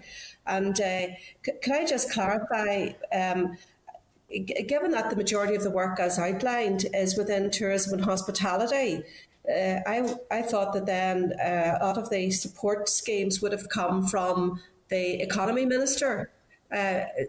So I just want clarification that you are able to apply to a number of the schemes that are set up specifically for all businesses and some with specific regard to some sectors. Well, I'll go ahead and answer that. No, our people haven't been able to avail of anything other than the initially. Some who actually had direct rates accounts got 10 and some got 25. There was only 6% of our membership because most operators are working out of serviced accommodation and serviced yards, which is the way the world of business works. So that scheme didn't help. And we've already discussed, obviously, the business interruption, which precluded any of our members if they had applied for this bus and coach finance scheme. But we've written to the Minister about future tourism schemes. We haven't been able to, there's nothing specific for us as bus and coach at all on those. And there's no doubt in my mind there will be some operators who are contented with the scheme and the award that they have. Again, those are maybe our businesses that don't have finance payments because there are very different business models and they are contented, and maybe they have had the supplier relief as well, maybe from schools, or maybe they have had some of the key workers. I'm not sure, I can't answer for that. But I know, working with the industry for 20 years, I know the people that I work with. I know every business intimately. There is nobody at this point in time that is able to or is contented enough that can move forward with the level of funding they've got, because it is not going to take account of their business finances going forward. In terms of the 2%, that 2% figure is actually incorrect, and I did highlight this out to the department and the Minister because I have 6 operators alone in our membership who have all been excluded from that 100,000 cap. So that, where the scheme might have said 4, I've got 6. We took every single vehicle owned by every operator and we worked out on financial spreadsheets, we worked everything out. So that's how I know I've got 6. Well, I would also like to highlight that those people are the biggest investors. They employ the biggest number of people, some of them over 100 people. So they're the biggest investors in fleet and they're the biggest employers and they make the biggest contribution to the local economy.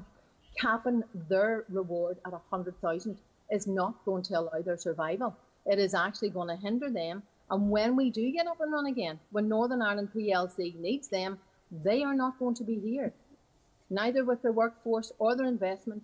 And what we have at this minute in time for our association is £28 million worth of fleet is going to be lost. So 100,000 might seem like a lot of money. It is not a lot of money to people who are paying £100,000 a month finance, who have 100 employees. Nor is it important or big when you look at the rates support.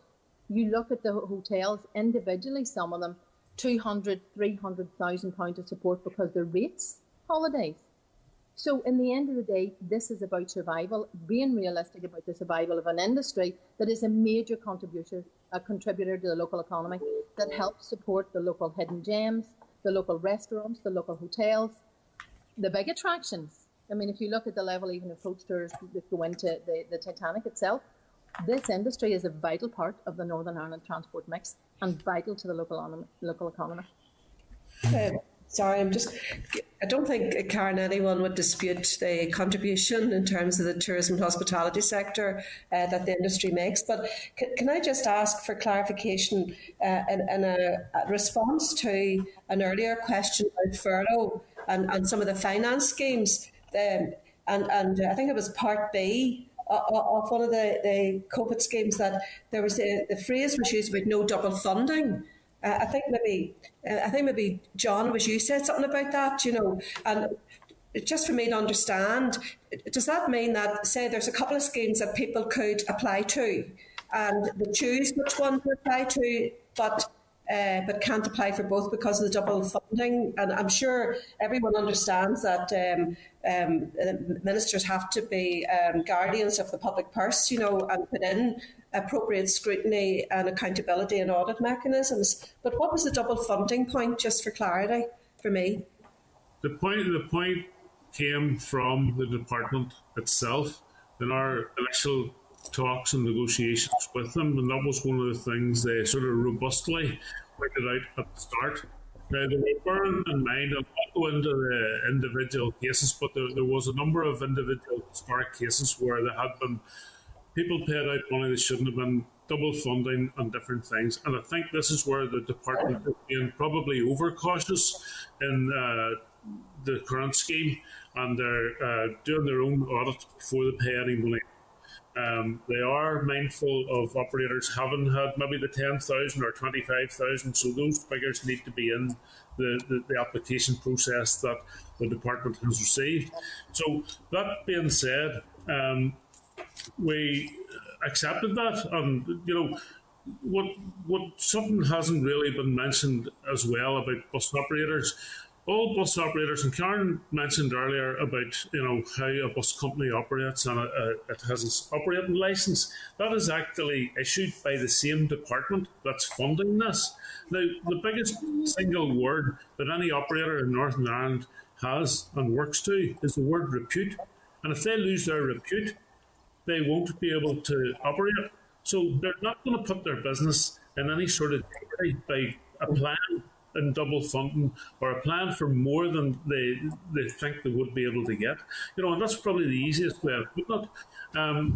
So back to the original thing about double funding, that was the department themselves that introduced that wee phrase into this whole process, But see, it was my understanding that there were early discussions early on before the scheme was developed, that the evidence for the scheme and where the gaps were in terms of the overall package of schemes from both finance and economy was presented by yourselves, your representatives.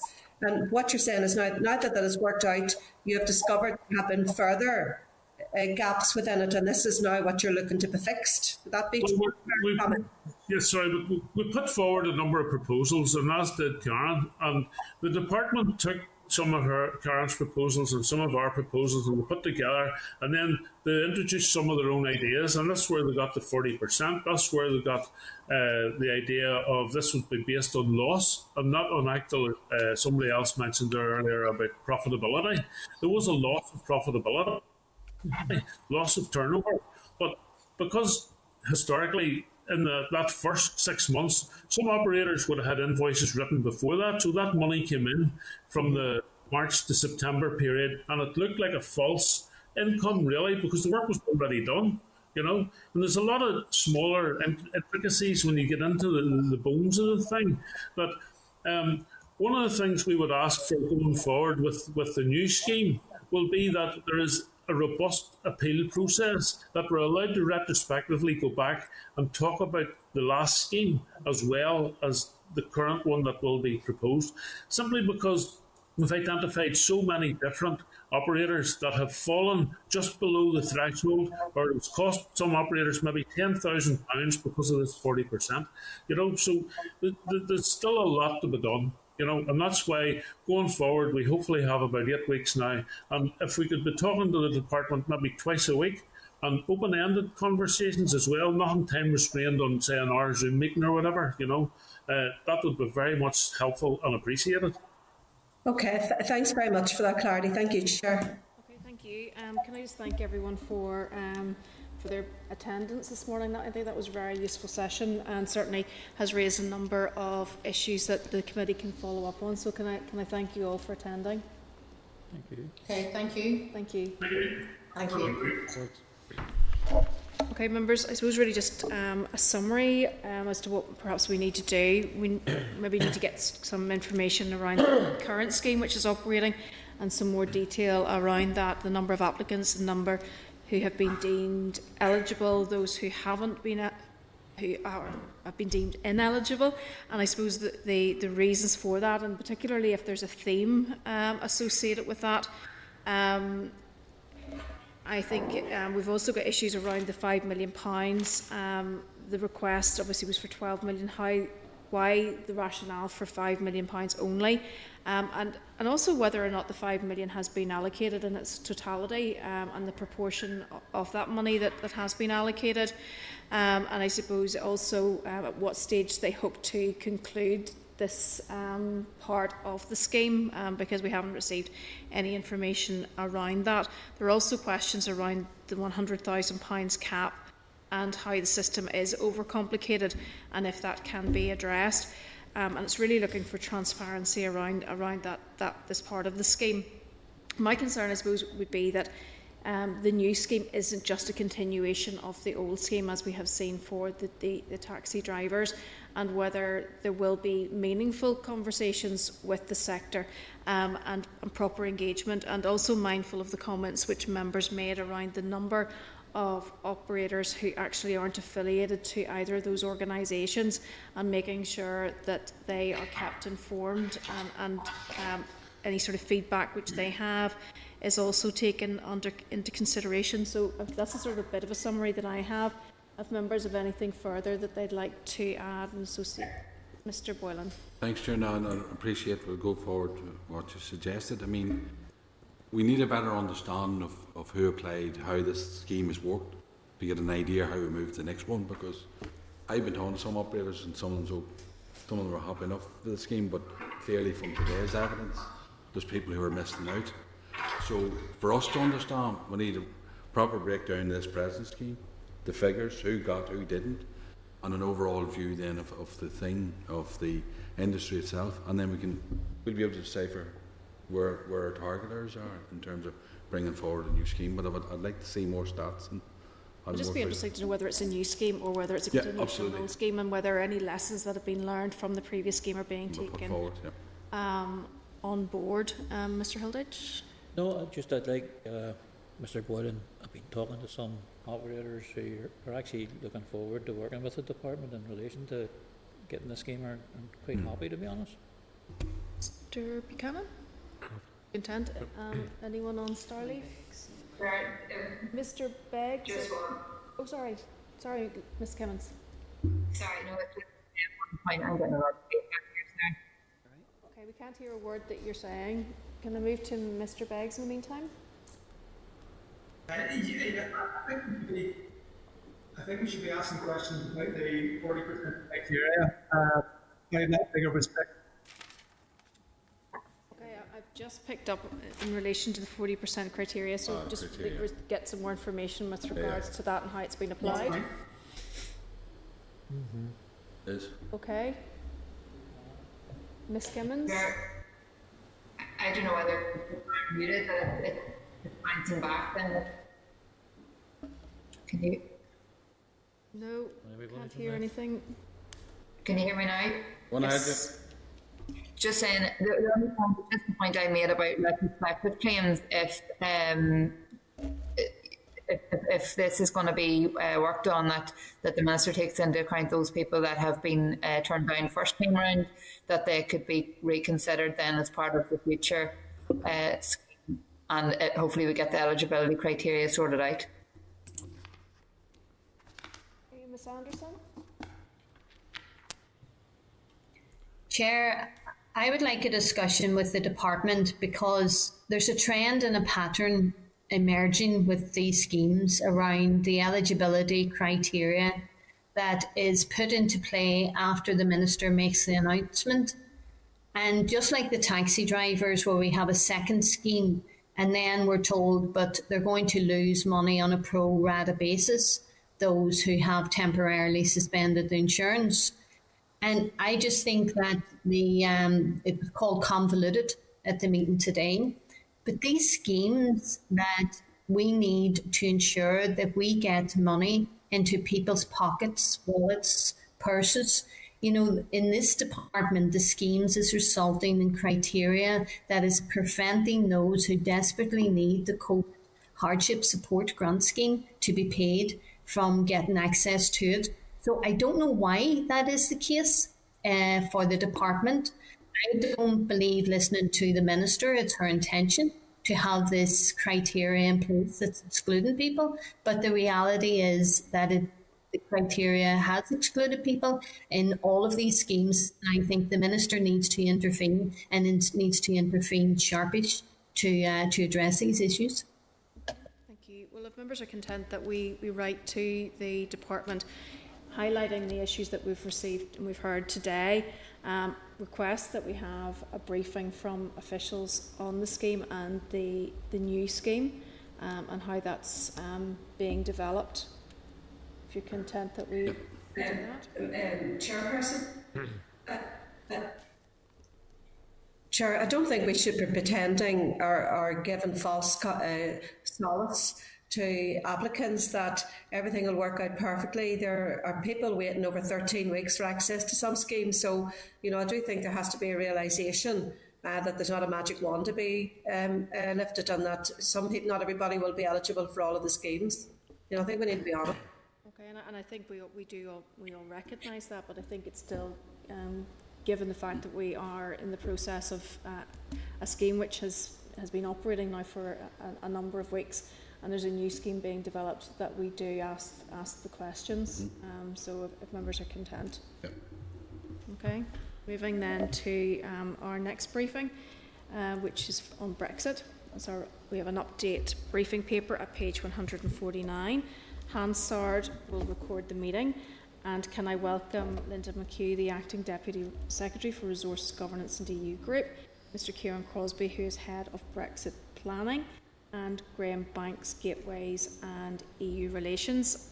Members, I am conscious of time as well, and I appreciate that Linda will open with some remarks. And Linda, when we are actually going into the question and answer session, if you could facilitate directing who may answer each of the questions, just for time, if that's okay. Over to you. Okay, we should also have Chris Hughes from the transport side. Yes, there he is. Okay. So yes, thank you very much, Chair and members, for the opportunity to update you today on the Department's work in relation to EU exit. And as I've said, I'm pleased to be joined by both my own colleagues, Kieran Crosby and Graham Banks, but also Chris Hughes from the Safe and Accessible Travel Directorate in the Department. So as we adjust to this new environment in the post-EU transition period, issues in relation to EU exit are moving at pace, and today's discussion is timely. So today I want to give you an overview of the work to date, the key outcomes from the Trade and Cooperation Agreement, or the TCA as it's now called, and the current key issues for the Department and our stakeholders, and then we're happy to address any questions that you may have. You'll be aware that the UK-EU negotiations on the future relationship reached agreement on the 24th of December, with the Trade and Cooperation Agreement being ratified by Parliament on the 30th of December. In our preparatory work in the Department to ensure operational readiness for the 1st of January 2021, we'd recognised the importance of transport and connectivity to Northern Ireland, and the potential implications of an unnegotiated outcome. EU exit also has an impact on wider operations, clearly within DFI, including water, flood risk management and planning. This broad range of impacts had added to the complexity of ensuring operational readiness for the 1st of January 2021. Work took place over a number of years across all key policy areas to understand the issues and to be as prepared as possible for whatever outcome the outcome of the negotiations. Before and during the negotiations, officials engaged with our Whitehall departments to ensure that issues of particular importance to the department specifically and Northern Ireland more generally were understood. And I'm pleased that many of the unique circumstances of Northern Ireland have been recognised in the final TCA. And I want to touch on a few of those now. Firstly, transport. In previous briefing to this committee, the importance of securing market access, cabotage and transiting rights were all highlighted as being of particular significance to the Northern Ireland haulage industry and to cross-border transport service providers. I'm sure you're well versed on cabotage by now, but just to repeat, this is the transport of goods or passengers between two places in the same country by a transport operator from another country. Given the shared land border with the EU and the high levels of operations conducted in the EU, and in particular on the island of Ireland, it was important to ensure that our hauliers and bus operators could continue to operate. The terms of the TCA have ensured that both hauliers and bus operators can continue to access the EU, in the case of hauliers without the need for ECMT permits. Transit through an EU member state is also permitted. As a result of the TCA, a UK licence for the community will replace the EU community licence to transport goods by road to or through EU and EEA countries. The agreement in place has made provisions for cabotage for hauliers, with an additional allowance for Northern Ireland hauliers on the island of Ireland. Cabotage has also been permitted on the island of Ireland for bus operators. Agreements have been reached with all EU countries so that UK driving licence holders will be able to use their valid driving licences without any additional documentation. The position remains with green cards that they will still be required for Northern Ireland drivers travelling into the south, but not vice versa. It is important to note that work is continuing with DFT colleagues to examine the implications of the TCA and to ensure that the agreement is fully supported in both Northern Ireland and GB legislation. From a DFI perspective, we retain a particular interest in relation to the mutual recognition of rail safety certificates, licences and permits. Turning now to water. In relation to water, as you know, the main risk identified was the potential for disruption of the supply of critical chemicals required to treat drinking water and wastewater. And you'll be aware from previous briefings that Northern Ireland Water work closely with its supply chain and the water sector, both across this island and in the UK. And it maximised stock levels and did a lot of work to understand its supply chains. Northern Ireland Water maintained those stocks at a higher than normal level, and have done for over a year now. Its contingency arrangements have been kept in place for that period of time and were adapted to deal with the early stages of the COVID lockdown. At this early stage of the post-EU transition period, there do not appear to be any issues within the chemical supply chain, but we do recognise the need to be vigilant and monitor that situation, and should any problems start to manifest themselves, the emergency planning arrangements will be escalated. In terms of legislation, the committee will also be aware that the department's legislative remit has been heavily impacted by EU exit. This was due to the legislation for much of the department's remit, i.e. transport, water and flooding, and the environmental aspects of planning in particular being derived from EU directives and regulations. The department's EU exit legislative programme examined 250 pieces of legislation and identified around 50 that required a fix post-exit to post-exit inoperables. The vast majority required minor technical amendments with little or no change in terms of the intention of the relevant legislation or supporting policies. The Department was able to make all of these changes before the end of the transition period. However, at this stage, further work is now required. In addition to the legislative programme, which we've already completed, a key issue for the Department is the repeal of the European Communities Act 1972 and its impact on the Department's regulation-making powers across a range of policy areas, which have, until recently, been predominantly EU-led. The Executive Office is leading on the development of an executive bill to provide departments with continued regulation-making powers, and DFI will be feeding into this work to ensure that the department has appropriate regulation-making powers in the future. The TCA and the Northern Ireland Protocol are now under consideration by officials to identify any further legislative amendments that may be required. At this stage, we do not anticipate too many immediate requirements, although there are some things in relation to safety requirements which we will be looking at and will be developed. Sorry.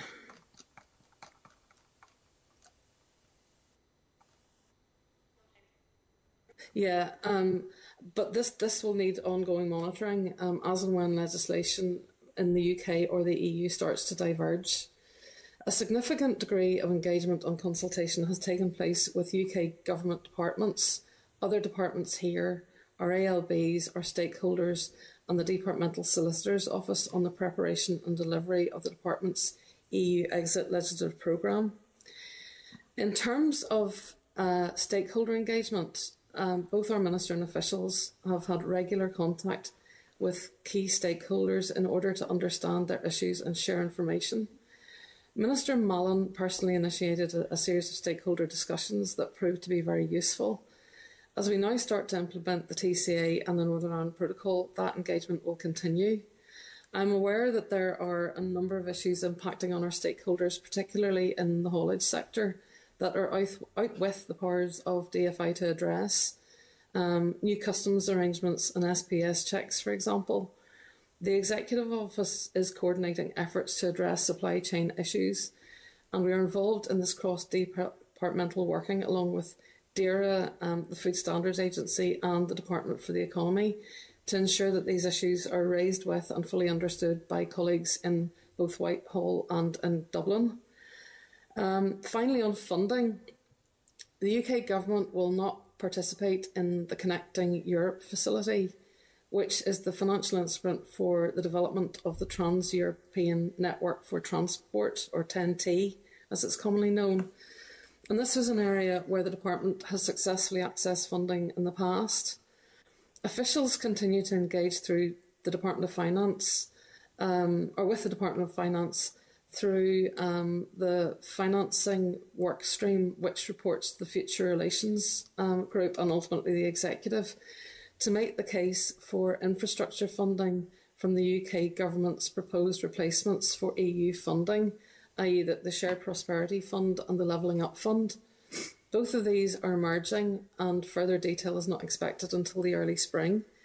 In addition, the proposed Peace Plus programme is under development, and we continue to work with both the Department of Finance and the Special EU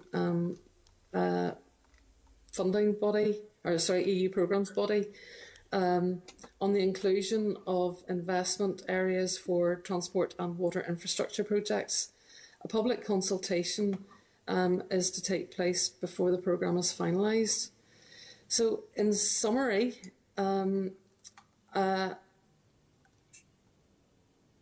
that's the general overview.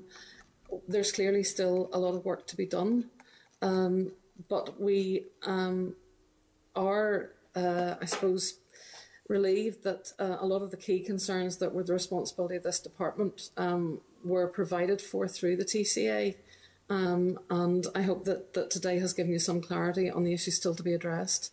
and we're happy now to take any questions that you have. Okay, thank you. And you've answered my question just in relation to funding for infrastructure programmes, but just with regards to sort of the legislation which may come before this committee, within the paper you've talked about there are a number of tertiary EU pieces of legislation which may be necessary to implement. Is that something you would anticipate then coming through TEO as opposed to infrastructure? I think it'll be a mixture of both, but maybe if I ask Graham to come in on the legislative issue. Hi, thanks, Chair. In terms of the tertiary EU legislation, which includes implementing acts and delegated acts as a result of the various EU directives and regulations which are included in the protocol, that will most likely come through this department. So anything that is brought forward will come to committee to be scrutinised. Okay, I mean, and I appreciate sort of peppered through the papers. And it does actually say that you're obviously in the very early stages of understanding the potential requirements coming out of all of this. But at the same time, it's still saying may be required, maybe additional amendments may be required.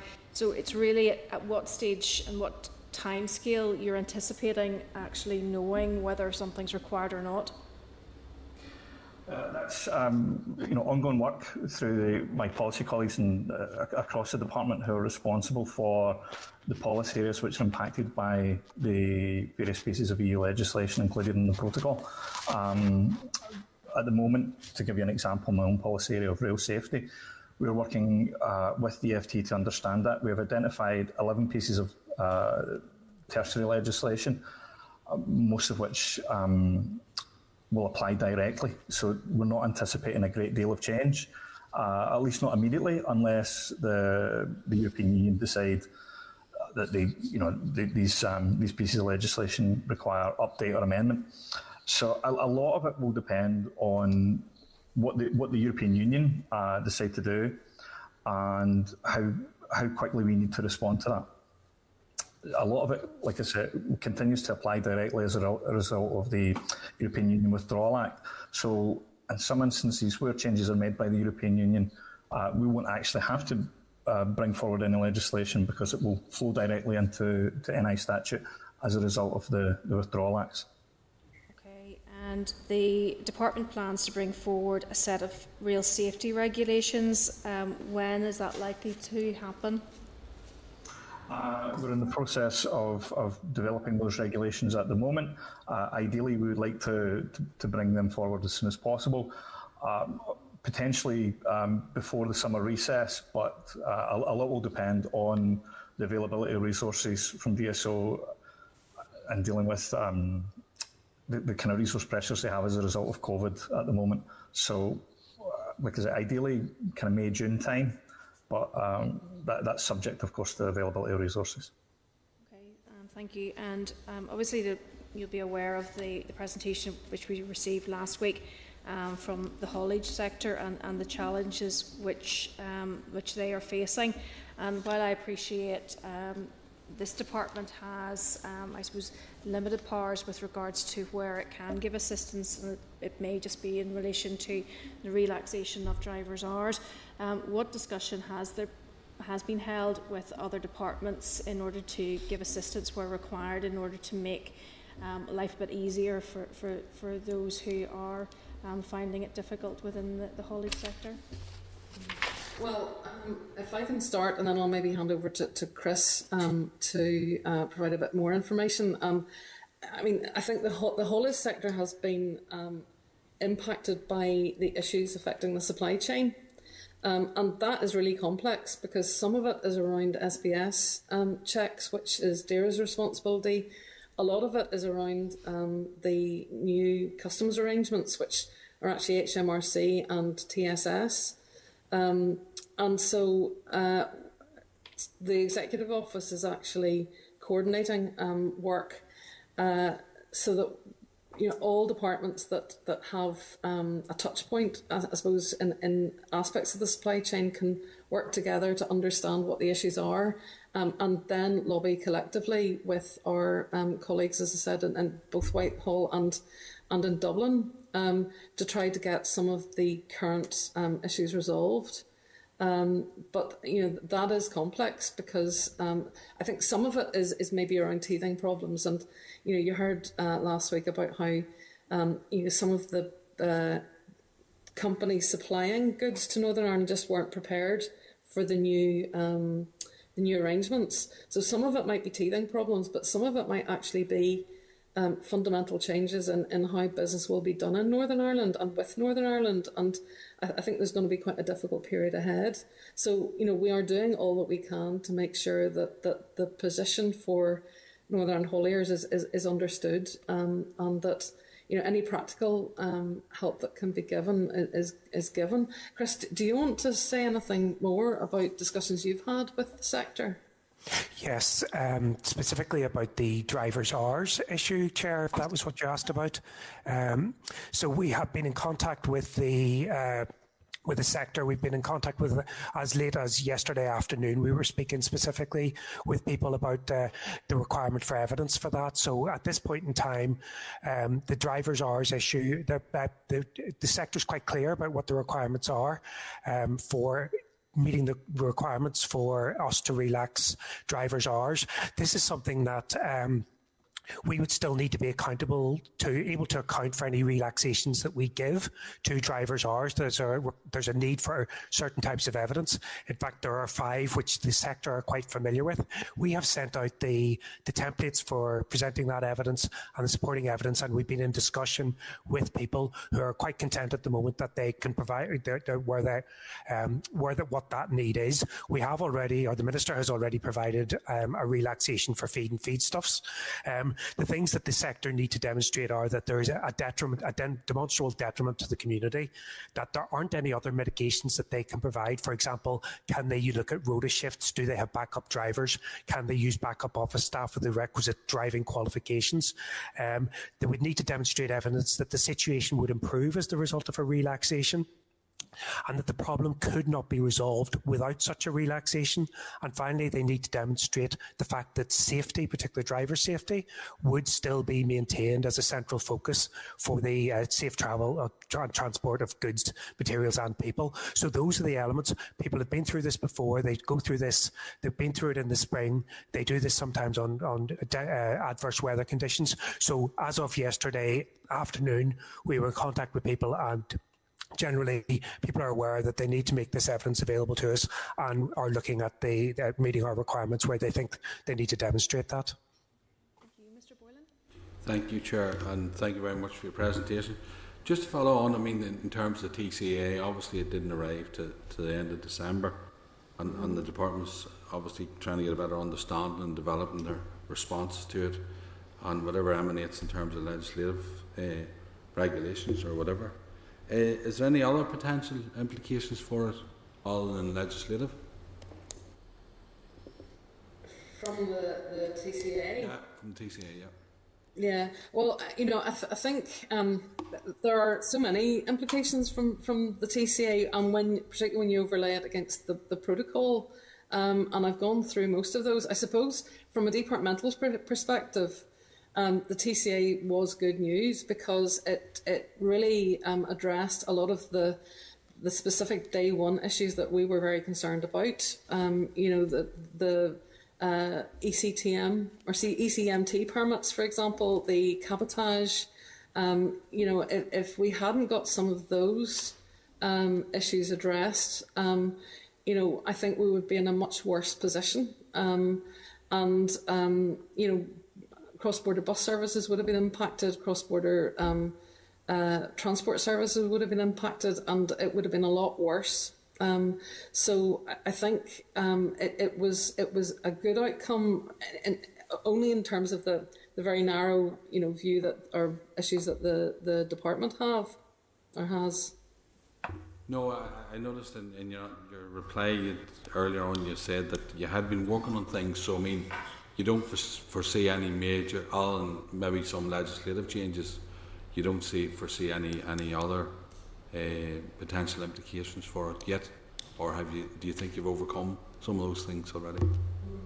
Well, as Graham has pointed out, that there will be the need for some legislative change, and I think, some of the specific issue that he was talking about, we know about now, but as over time, standards and legislation starts to diverge, we are going to have to keep a close eye on, what we are bound to keep aligned with because of the protocol.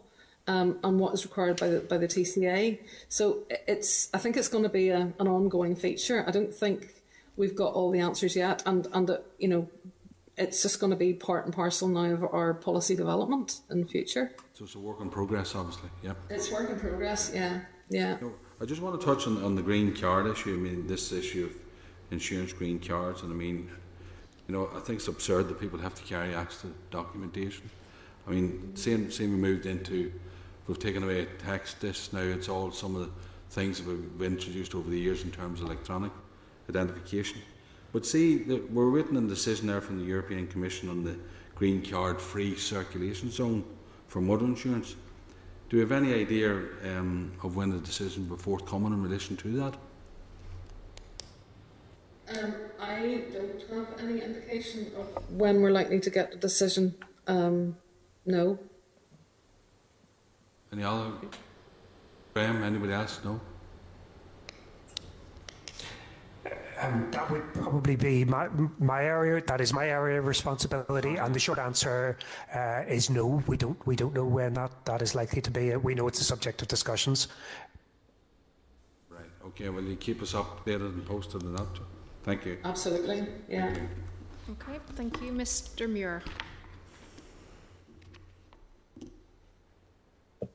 Thank you very much, Chair, and thank you for the officials for coming along today and for all the work that's been done, particularly in recent weeks.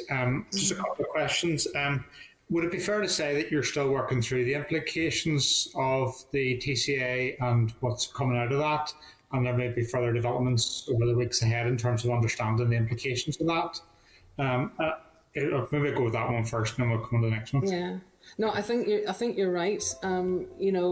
There are very clear impacts or implications which are up front. I think what is becoming apparent is that there may be unintended consequences or unexpected things. So, for example, there was a short-lived but quite serious issue around steel imports, which suddenly impacted on TransLink, the ability for our department, for example, to order steel for new road signs. Now, that has been resolved, but, things like that I don't think we would ever have really anticipated are coming out of the woodwork, and I suspect that will be the case for some time. Yeah, the other one's trying to data. So easy for me to say. Data. Yeah.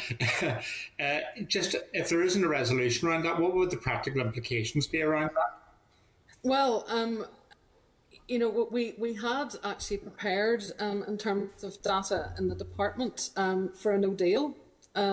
So, we felt that we had all the required agreements in place to ensure that we could continue to share data.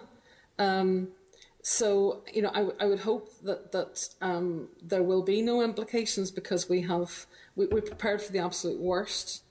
Kieran, I don't know if you have anything else to add to that.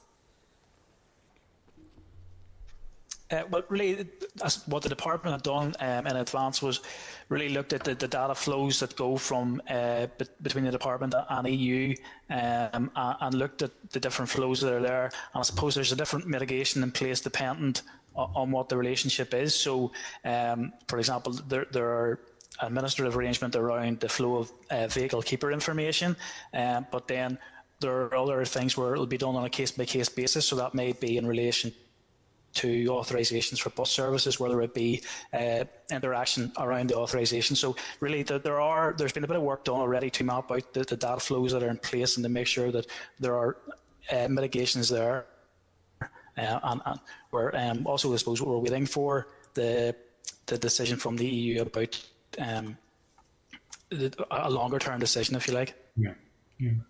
Yeah, and the last one is just in relation to the green card issue which Cahill raised.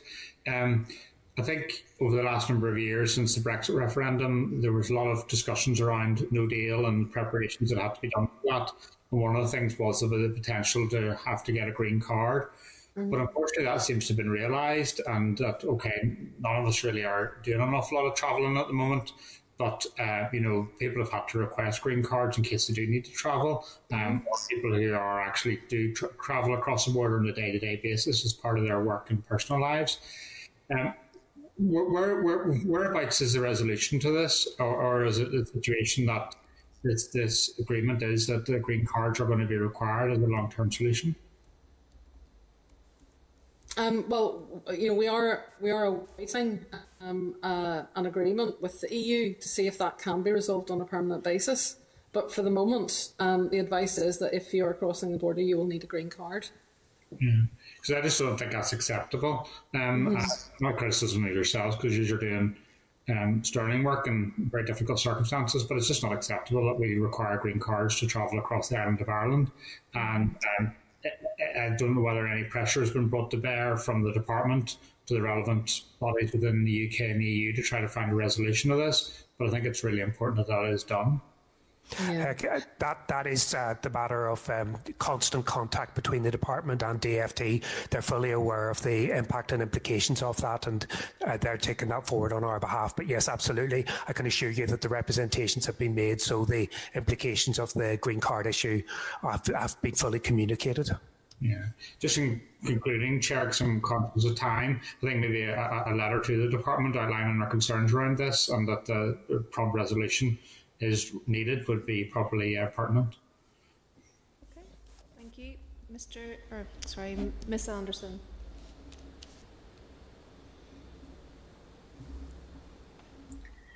I just want to concur with what Andrew said there and Cahill before him, because there are 30,000 people who cross the border every day to work or to study, and this matter needs to be resolved. Can I ask if the Minister needs to address the regulations to keep the regulatory and policy approach with the south of Ireland, just picking up in what was said in the presentation? What kind of process would need to be taken re the regulatory making powers that was referred to? Graham, do you want to take that one? In terms of making the regulations to maintain alignment with the European Union or with Ireland will entirely depend on the policy area. Many of the primary legislative powers are already in place to enable the Minister to make regulations to maintain that alignment. There are some areas where we would have previously relied on provisions within the European Communities Act, which has now been repealed, and TEO are leading a project to try and address those gaps where they exist.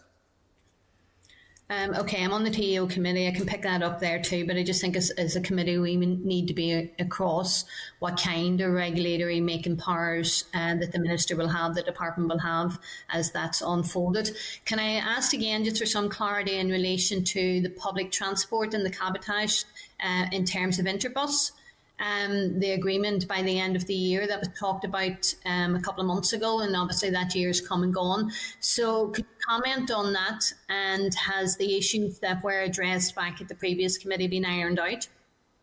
Yeah, so that's where the TCA actually was a great help, because it provided for cross-border services in the island of Ireland and for cabotage in terms of bus services. So it means that if TransLink is operating a service to Dublin, it can pick up in Dundalk and take on to Dublin, because that was another problem. There is potentially a wider issue if there are bus operators from here who want to, say, do bus services to France. And that's, I think, where we would have to rely on the wider UK-EU negotiations on Interbus. Although I think some of that is still allowed. Kieran, can you maybe elaborate? Yes, in terms of what's now in place, there is the Interbus agreement is in place for occasional services, and that's for any operator from Northern Ireland or GB travelling into the EU. And I suppose where the TCA has been helpful is that it's allowed then occasional services with cabotage added on. So the Interbus agreement didn't allow for cabotage, and at the present time there are no special and regular services. So what we have now is, in terms of mainland EU, you're looking at the Interbus agreement, but on the island of Ireland we have the additional arrangements around cabotage and also special and regular services. That's what I wanted to hear, Kieran, if there was the Interbus agreement with the cabotage. Linda, when you mentioned the TCA, it didn't include rail in terms of rail safety as part of the agreement with the EU. Railways, my understanding, they were included obviously in the Irish protocol. However, it only covers the interoperability of the rail system. So what are the implications of the TCA not including the rail safety as part of the agreement? I think it wasn't included because it was in the protocol. So it's actually the protocol is the lead document for rail safety. Now, Graham, do you want to say anything more on that point? Yeah, just in terms of interoperability, yes, the lead document is the protocol, and that is why issues around rail interoperability weren't included in the TCA. Rail safety doesn't feature neither. Now, in some respects, the implications of that are that there is the potential for a different regulatory framework to be in place in the north and compared to what will be in place in the south. That just means that essentially the rail operating companies will have to ensure that they meet whatever requirements are in place in whichever jurisdiction they're operating in. However, at this moment in time, we have broad alignment on rail safety, and the Minister has given a commitment that will be maintained at least 2021 and going forward. As mentioned in the presentation, there will be a set of rail safety regulations brought forward in 2021 to ensure that we align on the issue of rail safety certification. I think, Chair, it's going to be important that the committee members are kept across any divergence that may appear, so that we do have companies understanding that there may be a difference, and we need to make sure that we're scrutinising that. Finally, one last question in relation to Rosslare. I'm told that's doing very well. It's increased sixfold, I believe. There's a new vessel from Stena. It's reassigned from business or from Belfast to Birkenhead. So given that businesses in Britain were hopelessly unprepared for this Brexit, can I ask, this grace period, is that being used wisely? Is the department engaging with the industry? We heard from many of them last week. We know they're looking for an extension. We'd support them, but we don't think that may happen. So are they looking at the supply chain and the different offerings? And I refer to what's happening at Rosslare, for instance, as one method that may assist them going forward. And how is the department working with the industry to ensure that they take advantage of that supply chain? Yeah, well, I think this, as I said before, this is going to mean a new way of doing business. And I think, the sector and the industry itself is going to have to find the best way to resolve some of the issues. And I know, there has been that displacement, particularly because of the issues between Dublin and Holyhead, where there do seem to be real issues. Now, as I said in my opening or earlier on, some of that might be because of teething problems. Some of it might just be that there will be a fundamental shift and change in how goods are moved around, and indeed where Northern Ireland sources products from. As some of these trading problems with GB start to manifest themselves. So I think that's why it's really important that there is a collective effort around the executive with all departments that have an interest in this issue to work together. Because, we don't know, for example, what impact will there be when we come out of lockdown and the hospitality sector starts to open up. They're going to need more foodstuffs in than are currently coming in. The retail sector, when it opens, there'll be more more flow of goods. So, we do need to start mapping out what the next couple of months look like and make sure that we're in the best possible position to support the sector as and when the grace period finishes. So that's why that work that's been coordinated by the Executive Office is going to be so important. Okay, Chair, I know that the members will not all collectively agree that Brexit has been a non-mitigated disaster, but I think in the context of the Good Friday Agreement, the All-Ireland economy, you can see opportunities for strengthening that. Ms Kimmins? Thanks, Chair, and thanks, Linda and others for another very comprehensive presentation. I suppose there's been quite a number of questions asked already. I suppose I've just a couple around the common framework. That's just to say, can we get an update on that and their current stand? And I know last time we discussed Brexit, they were at phase 4, but phase 5, I suppose, is the post-implementation period. So it's just to try and get a bit of update on that. Yeah, well, I know next week you've got somebody coming from planning to talk about the common framework for hazardous substances. But, at the moment, I think, there has been no further movement really since the last time we updated you on common frameworks.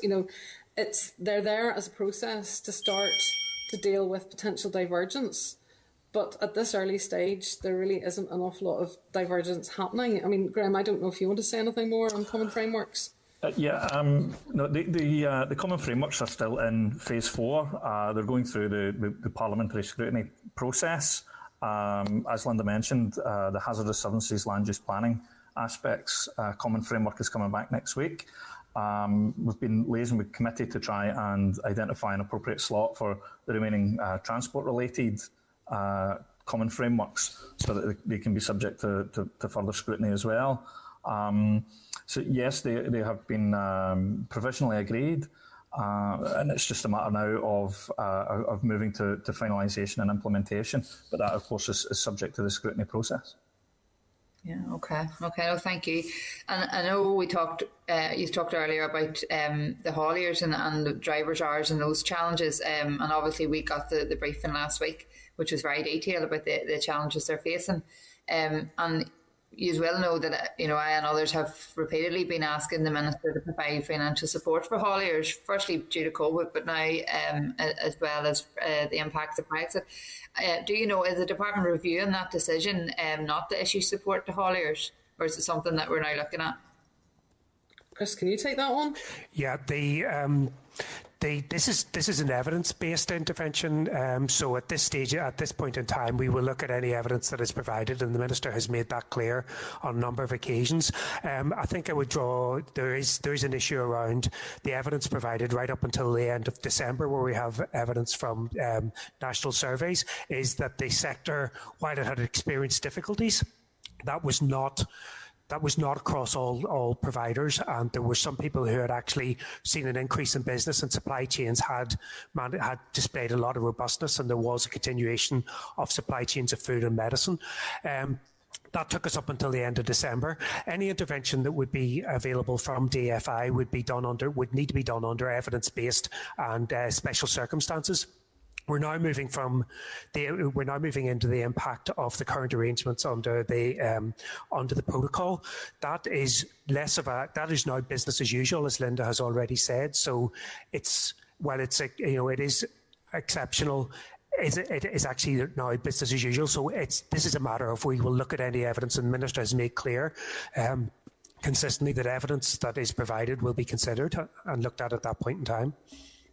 I think, Chris, you talk about a national survey there, and we've had numerous engagements both in committee and outside of the committee with hauliers, and I've said this time and time again that it needs to be a bespoke package, because a lot of hauliers had been okay, and depending on what supply they're involved in and what goods they're transporting. But the fact is that there's so many there that their business was completely decimated and continue to be. So that's what I don't know what evidence you need to see that, but I mean, what engagement has the department had with the hauliers themselves on that? Because this is certainly not the message we are getting. And I'm sure you heard the hauliers last week who said that the impacts of COVID are now coupled with the challenges that Brexit have presented with. So there's many of them. Paul Jackson and others said last week that if they don't get financial support, there's a risk that their businesses are going to collapse. So I do think we need to really, really look at that. Prior to December, it's very clear from any engagement that I've had that there are hauliers out there who have suffered greatly due to COVID and now as well as Brexit. So, I've said it time and time again, and it's similar to the briefing we've had there from the bus and coach operators, and everybody's been impacted differently. So, I don't understand why we have to take a blanket approach and say, yes, some have done well out of it, some business has actually increased. But that's certainly not the case for all and for a lot of them that I've spoken to. The engagement would be pretty much on a daily basis with the sector. So, and as I said, we have made it clear that we look at any evidence that's provided to us. Okay. And just my final question then, well, just on that, I think, I know we've spoken to the likes of Seamus Leahy and John Martin and that on a number of occasions, and that was certainly the message we were getting from them as representatives of the sector. So it's disappointing to think that there hasn't been enough evidence to provide, but it's something I suppose we can work on as a committee. Just the very last point I want to make, in the briefing it states that the department is still very heavily involved in managing the impact of COVID, with the added challenge of ensuring the potential impacts of the TCA are mitigated. Can you elaborate a wee bit more on the challenges in relation to that? Well, I suppose that the main area is really in relation to TransLink. TransLink continues to experience very low passenger numbers and therefore low income. There are they've had to deal with issues around the health and safety of their staff, and I think they've done that very well. I mean, very, very few of their staff have actually contracted COVID, and I think that's testament to the good work that's been done. And equally, in terms of our own department, we have taken health and safety very, very seriously.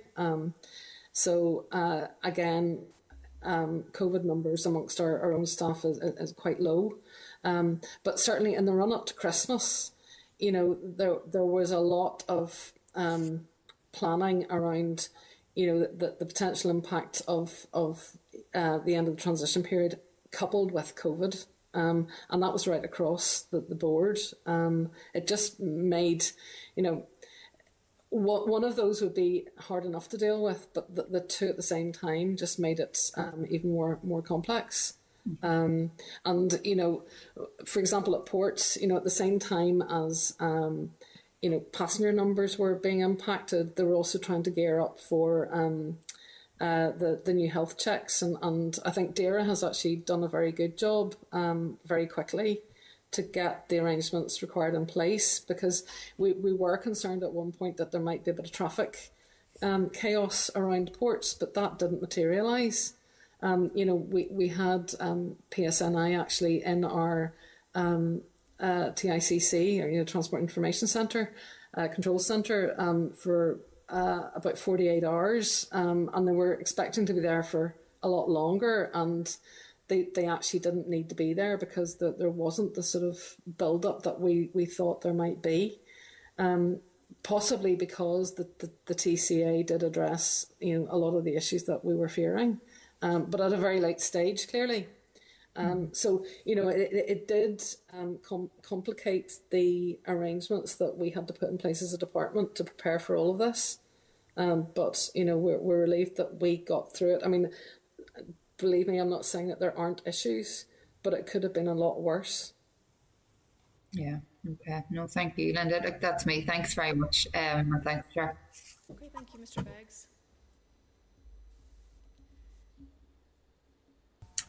Hello there again, thanks for that update. Last week when we had representatives of the haulage supply chain with us, they indicated they were having to bring back empty trailers at their cost and lose significant monies. And they also indicated of significant delays, particularly at Dublin, at the Port of Dublin, which was also adding to cost and having to send down alternate drivers, etc., because of drivers' hours. So my question is, when drivers are caught up in these long delays, is that included on their tachographs, or is there a need for a relaxation there? Chris, do you want to take that one? The relaxations apply. I'm not entirely sure, Mr. Beggs, about the tachograph issue on that detail, but I know that the relaxations that apply in each jurisdiction apply within that jurisdiction. So the relaxations that have taken place in GB and in the Republic of Ireland both apply whenever you're in that jurisdiction, and that's where most of the hold-ups are. So well, you can't. Sorry? Yeah, so sorry, yes. Oh, okay. The delays in the Republic of Ireland have been very considerable, and I understand from the industry that up to a third of the loads are being inspected in detail. Is that an expectation that we can believe is coming to Northern Ireland when our exemption period runs out, or is that being overzealous and causing part of the problems? I certainly wouldn't have any insight on that. No, I think that's really an issue for HMRC and TSS. But I mean, I do know that the Welsh Government is equally concerned by the delays in Dublin because it's impacting on the trade that routes through Holyhead. And I know the Welsh Government has also made representations to the UK Government to try and sort some of this out, either unilaterally or in negotiations with the Irish Government. Has our department made representations to highlight concerns around this and indeed to establish whatever rules apply regarding tachographs and how relaxations may help? So there would be daily contact between the department and the Department for Transport, DFT in England. On those specific issues, if they're out with our jurisdiction, then if they're out with our remit, we probably wouldn't have been making representations on them. But certainly on the issues of relaxations for drivers' hours, yes, that is something that we're in constant contact with.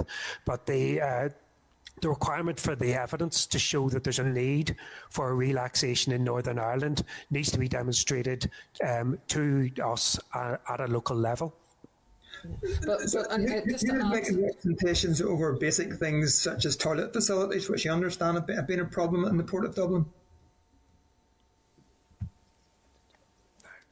I don't know that there's been anything that specific, but what I can say is that the Executive Office have been leading the lobbying and the representation in terms of dealings with Whitehall, and I think it's probably right that it's coordinated that way because so many departments have an interest in this and a role to play.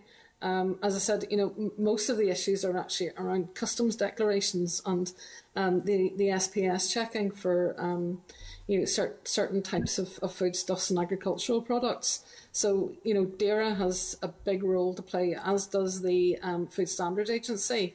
And they are clearly concerned about all the delays in the supply chains. So, working collectively, I think we're going to get to a better position than, if we try unilaterally. That said, both my Minister and my Permanent Secretary have written to their counterparts in the Department for Transport over the last year, highlighting some of the potential issues that we were dealing with and seeking their help to try and resolve them.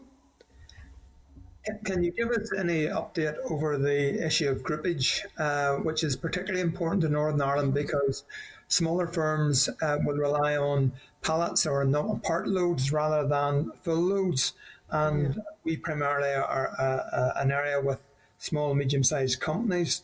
So in terms of groupage and dare say for that matter, parcels going forward, can you advise, have practical methods been established that will enable normal trade to occur to small companies and that that barrier to trade with the rest of the United Kingdom will be overcome? Well, I mean, that's not an area where we have any powers, but I am aware that there are discussions ongoing. But it would be with HMRC and TSS. Okay, you seem to be saying it's all somebody else's fault. A final point then. Do you have any input into the joint committee or the joint committee working group? Has it been established, and does the department responsible for transportation in Northern Ireland have any input into it? Sorry. Yeah, so I think that the main representation from Northern Ireland is actually the junior ministers and TEO, and as and when required, a minister or ministers may be invited to join the joint committee, but that's the way it's operating from the Northern Ireland perspective. My question is around the Joint Committee Working Group, which I understood was to include a wider representation, including industry. Has it been established yet? Or are you part of it? Not that I'm aware of at the moment. Okay. Well, I just can you give us a reassurance that the difficulties that have been experienced in Dublin will not be coming to Larne, Belfast, Mourne on the 1st of April? At this point, no, because I think a lot of the difficulties that are being experienced are out with the powers of this department. So, I know that there are discussions ongoing, and we're aware that there is a need to try and avoid a cliff edge, and we're doing all that we can to make sure that those that do have the powers to resolve the issues are aware of what the problems are. But that's all we can do at this point in time. And just for my clarity, who's the decision makers now? Who decides these things? Is this the joint committee? I suppose it will ultimately be a negotiation between the UK and the EU, and because that's where the final resolutions will need to be agreed. It's an international agreement, so it will have to be done at national level, national to EU. Okay, thank you. Thank you. No one else has indicated at this stage. Can thank Linda and the team for coming this morning. And obviously this is a work in progress, and we'll obviously receive a briefing in the not too distant future in relation to all of these issues. So thank you. Thank you. Okay, members, there's quite a number of the issues which were raised there, which we will be looking at again. The issues particularly around hauliers. We are going to be in communication with a variety of departments and ministers, so hopefully we will get some more clarity around that. Have members anything else they wish to add at this stage in any communication we need to have with the department? Okay, content? Okay, thank you. Moving then to our forward work programme, just draw your attention to that at page 163. You're content. Do members have any other business they wish to raise at this stage? Yes, Chair. Okay, Ms. Cummins. Can you hear me okay, yeah? Yes, I can. Yeah, no, it's just in relation to the taxi operators. Obviously we had them in a few weeks back, and they were saying, I suppose, their need for proper financial support. We had some correspondence from one of the local taxi operators here in my constituency, still very disappointed by the lack of support during this period. So it's just to see, can we go back to the Minister to say, I think she really needs to look at this again. It's very clear that they need support. They don't think Part B of the COVID restriction scheme will even cut the mustard for the type of overheads and the money they're losing. I think it's an urgent matter, and like all the other sectors we've been discussing today and over the last couple of weeks, I think they should be prioritised as well. Okay, I think we did have correspondence to the Minister with regards to taxi operators. We can certainly revisit that again. This is something which is going to be ongoing given the continuation of restrictions and the impact that that's going to have on that sector. So we can certainly raise that with them again. Okay, members, anything else? It's still outstanding. Okay, it's still the response is still outstanding, but we can follow that up. Okay, members, just before you leave, just obviously make sure you maintain your social distancing and lift all your belongings. Next week's meeting will take place at 10 a.m. and it needs to conclude at 12. So that'll be next Wednesday at the 3rd of February. We're in room 29. Apologies from the Deputy Chair for that meeting. And we'll be receiving a briefing on the draft budget and a briefing on hazardous substances in the Common Framework. So if members are content, we shall adjourn. Thank you. This is the Northern Ireland Assembly Senate Chamber Programme Sound. This is the Northern Ireland Assembly Senate Chamber Programme Sound.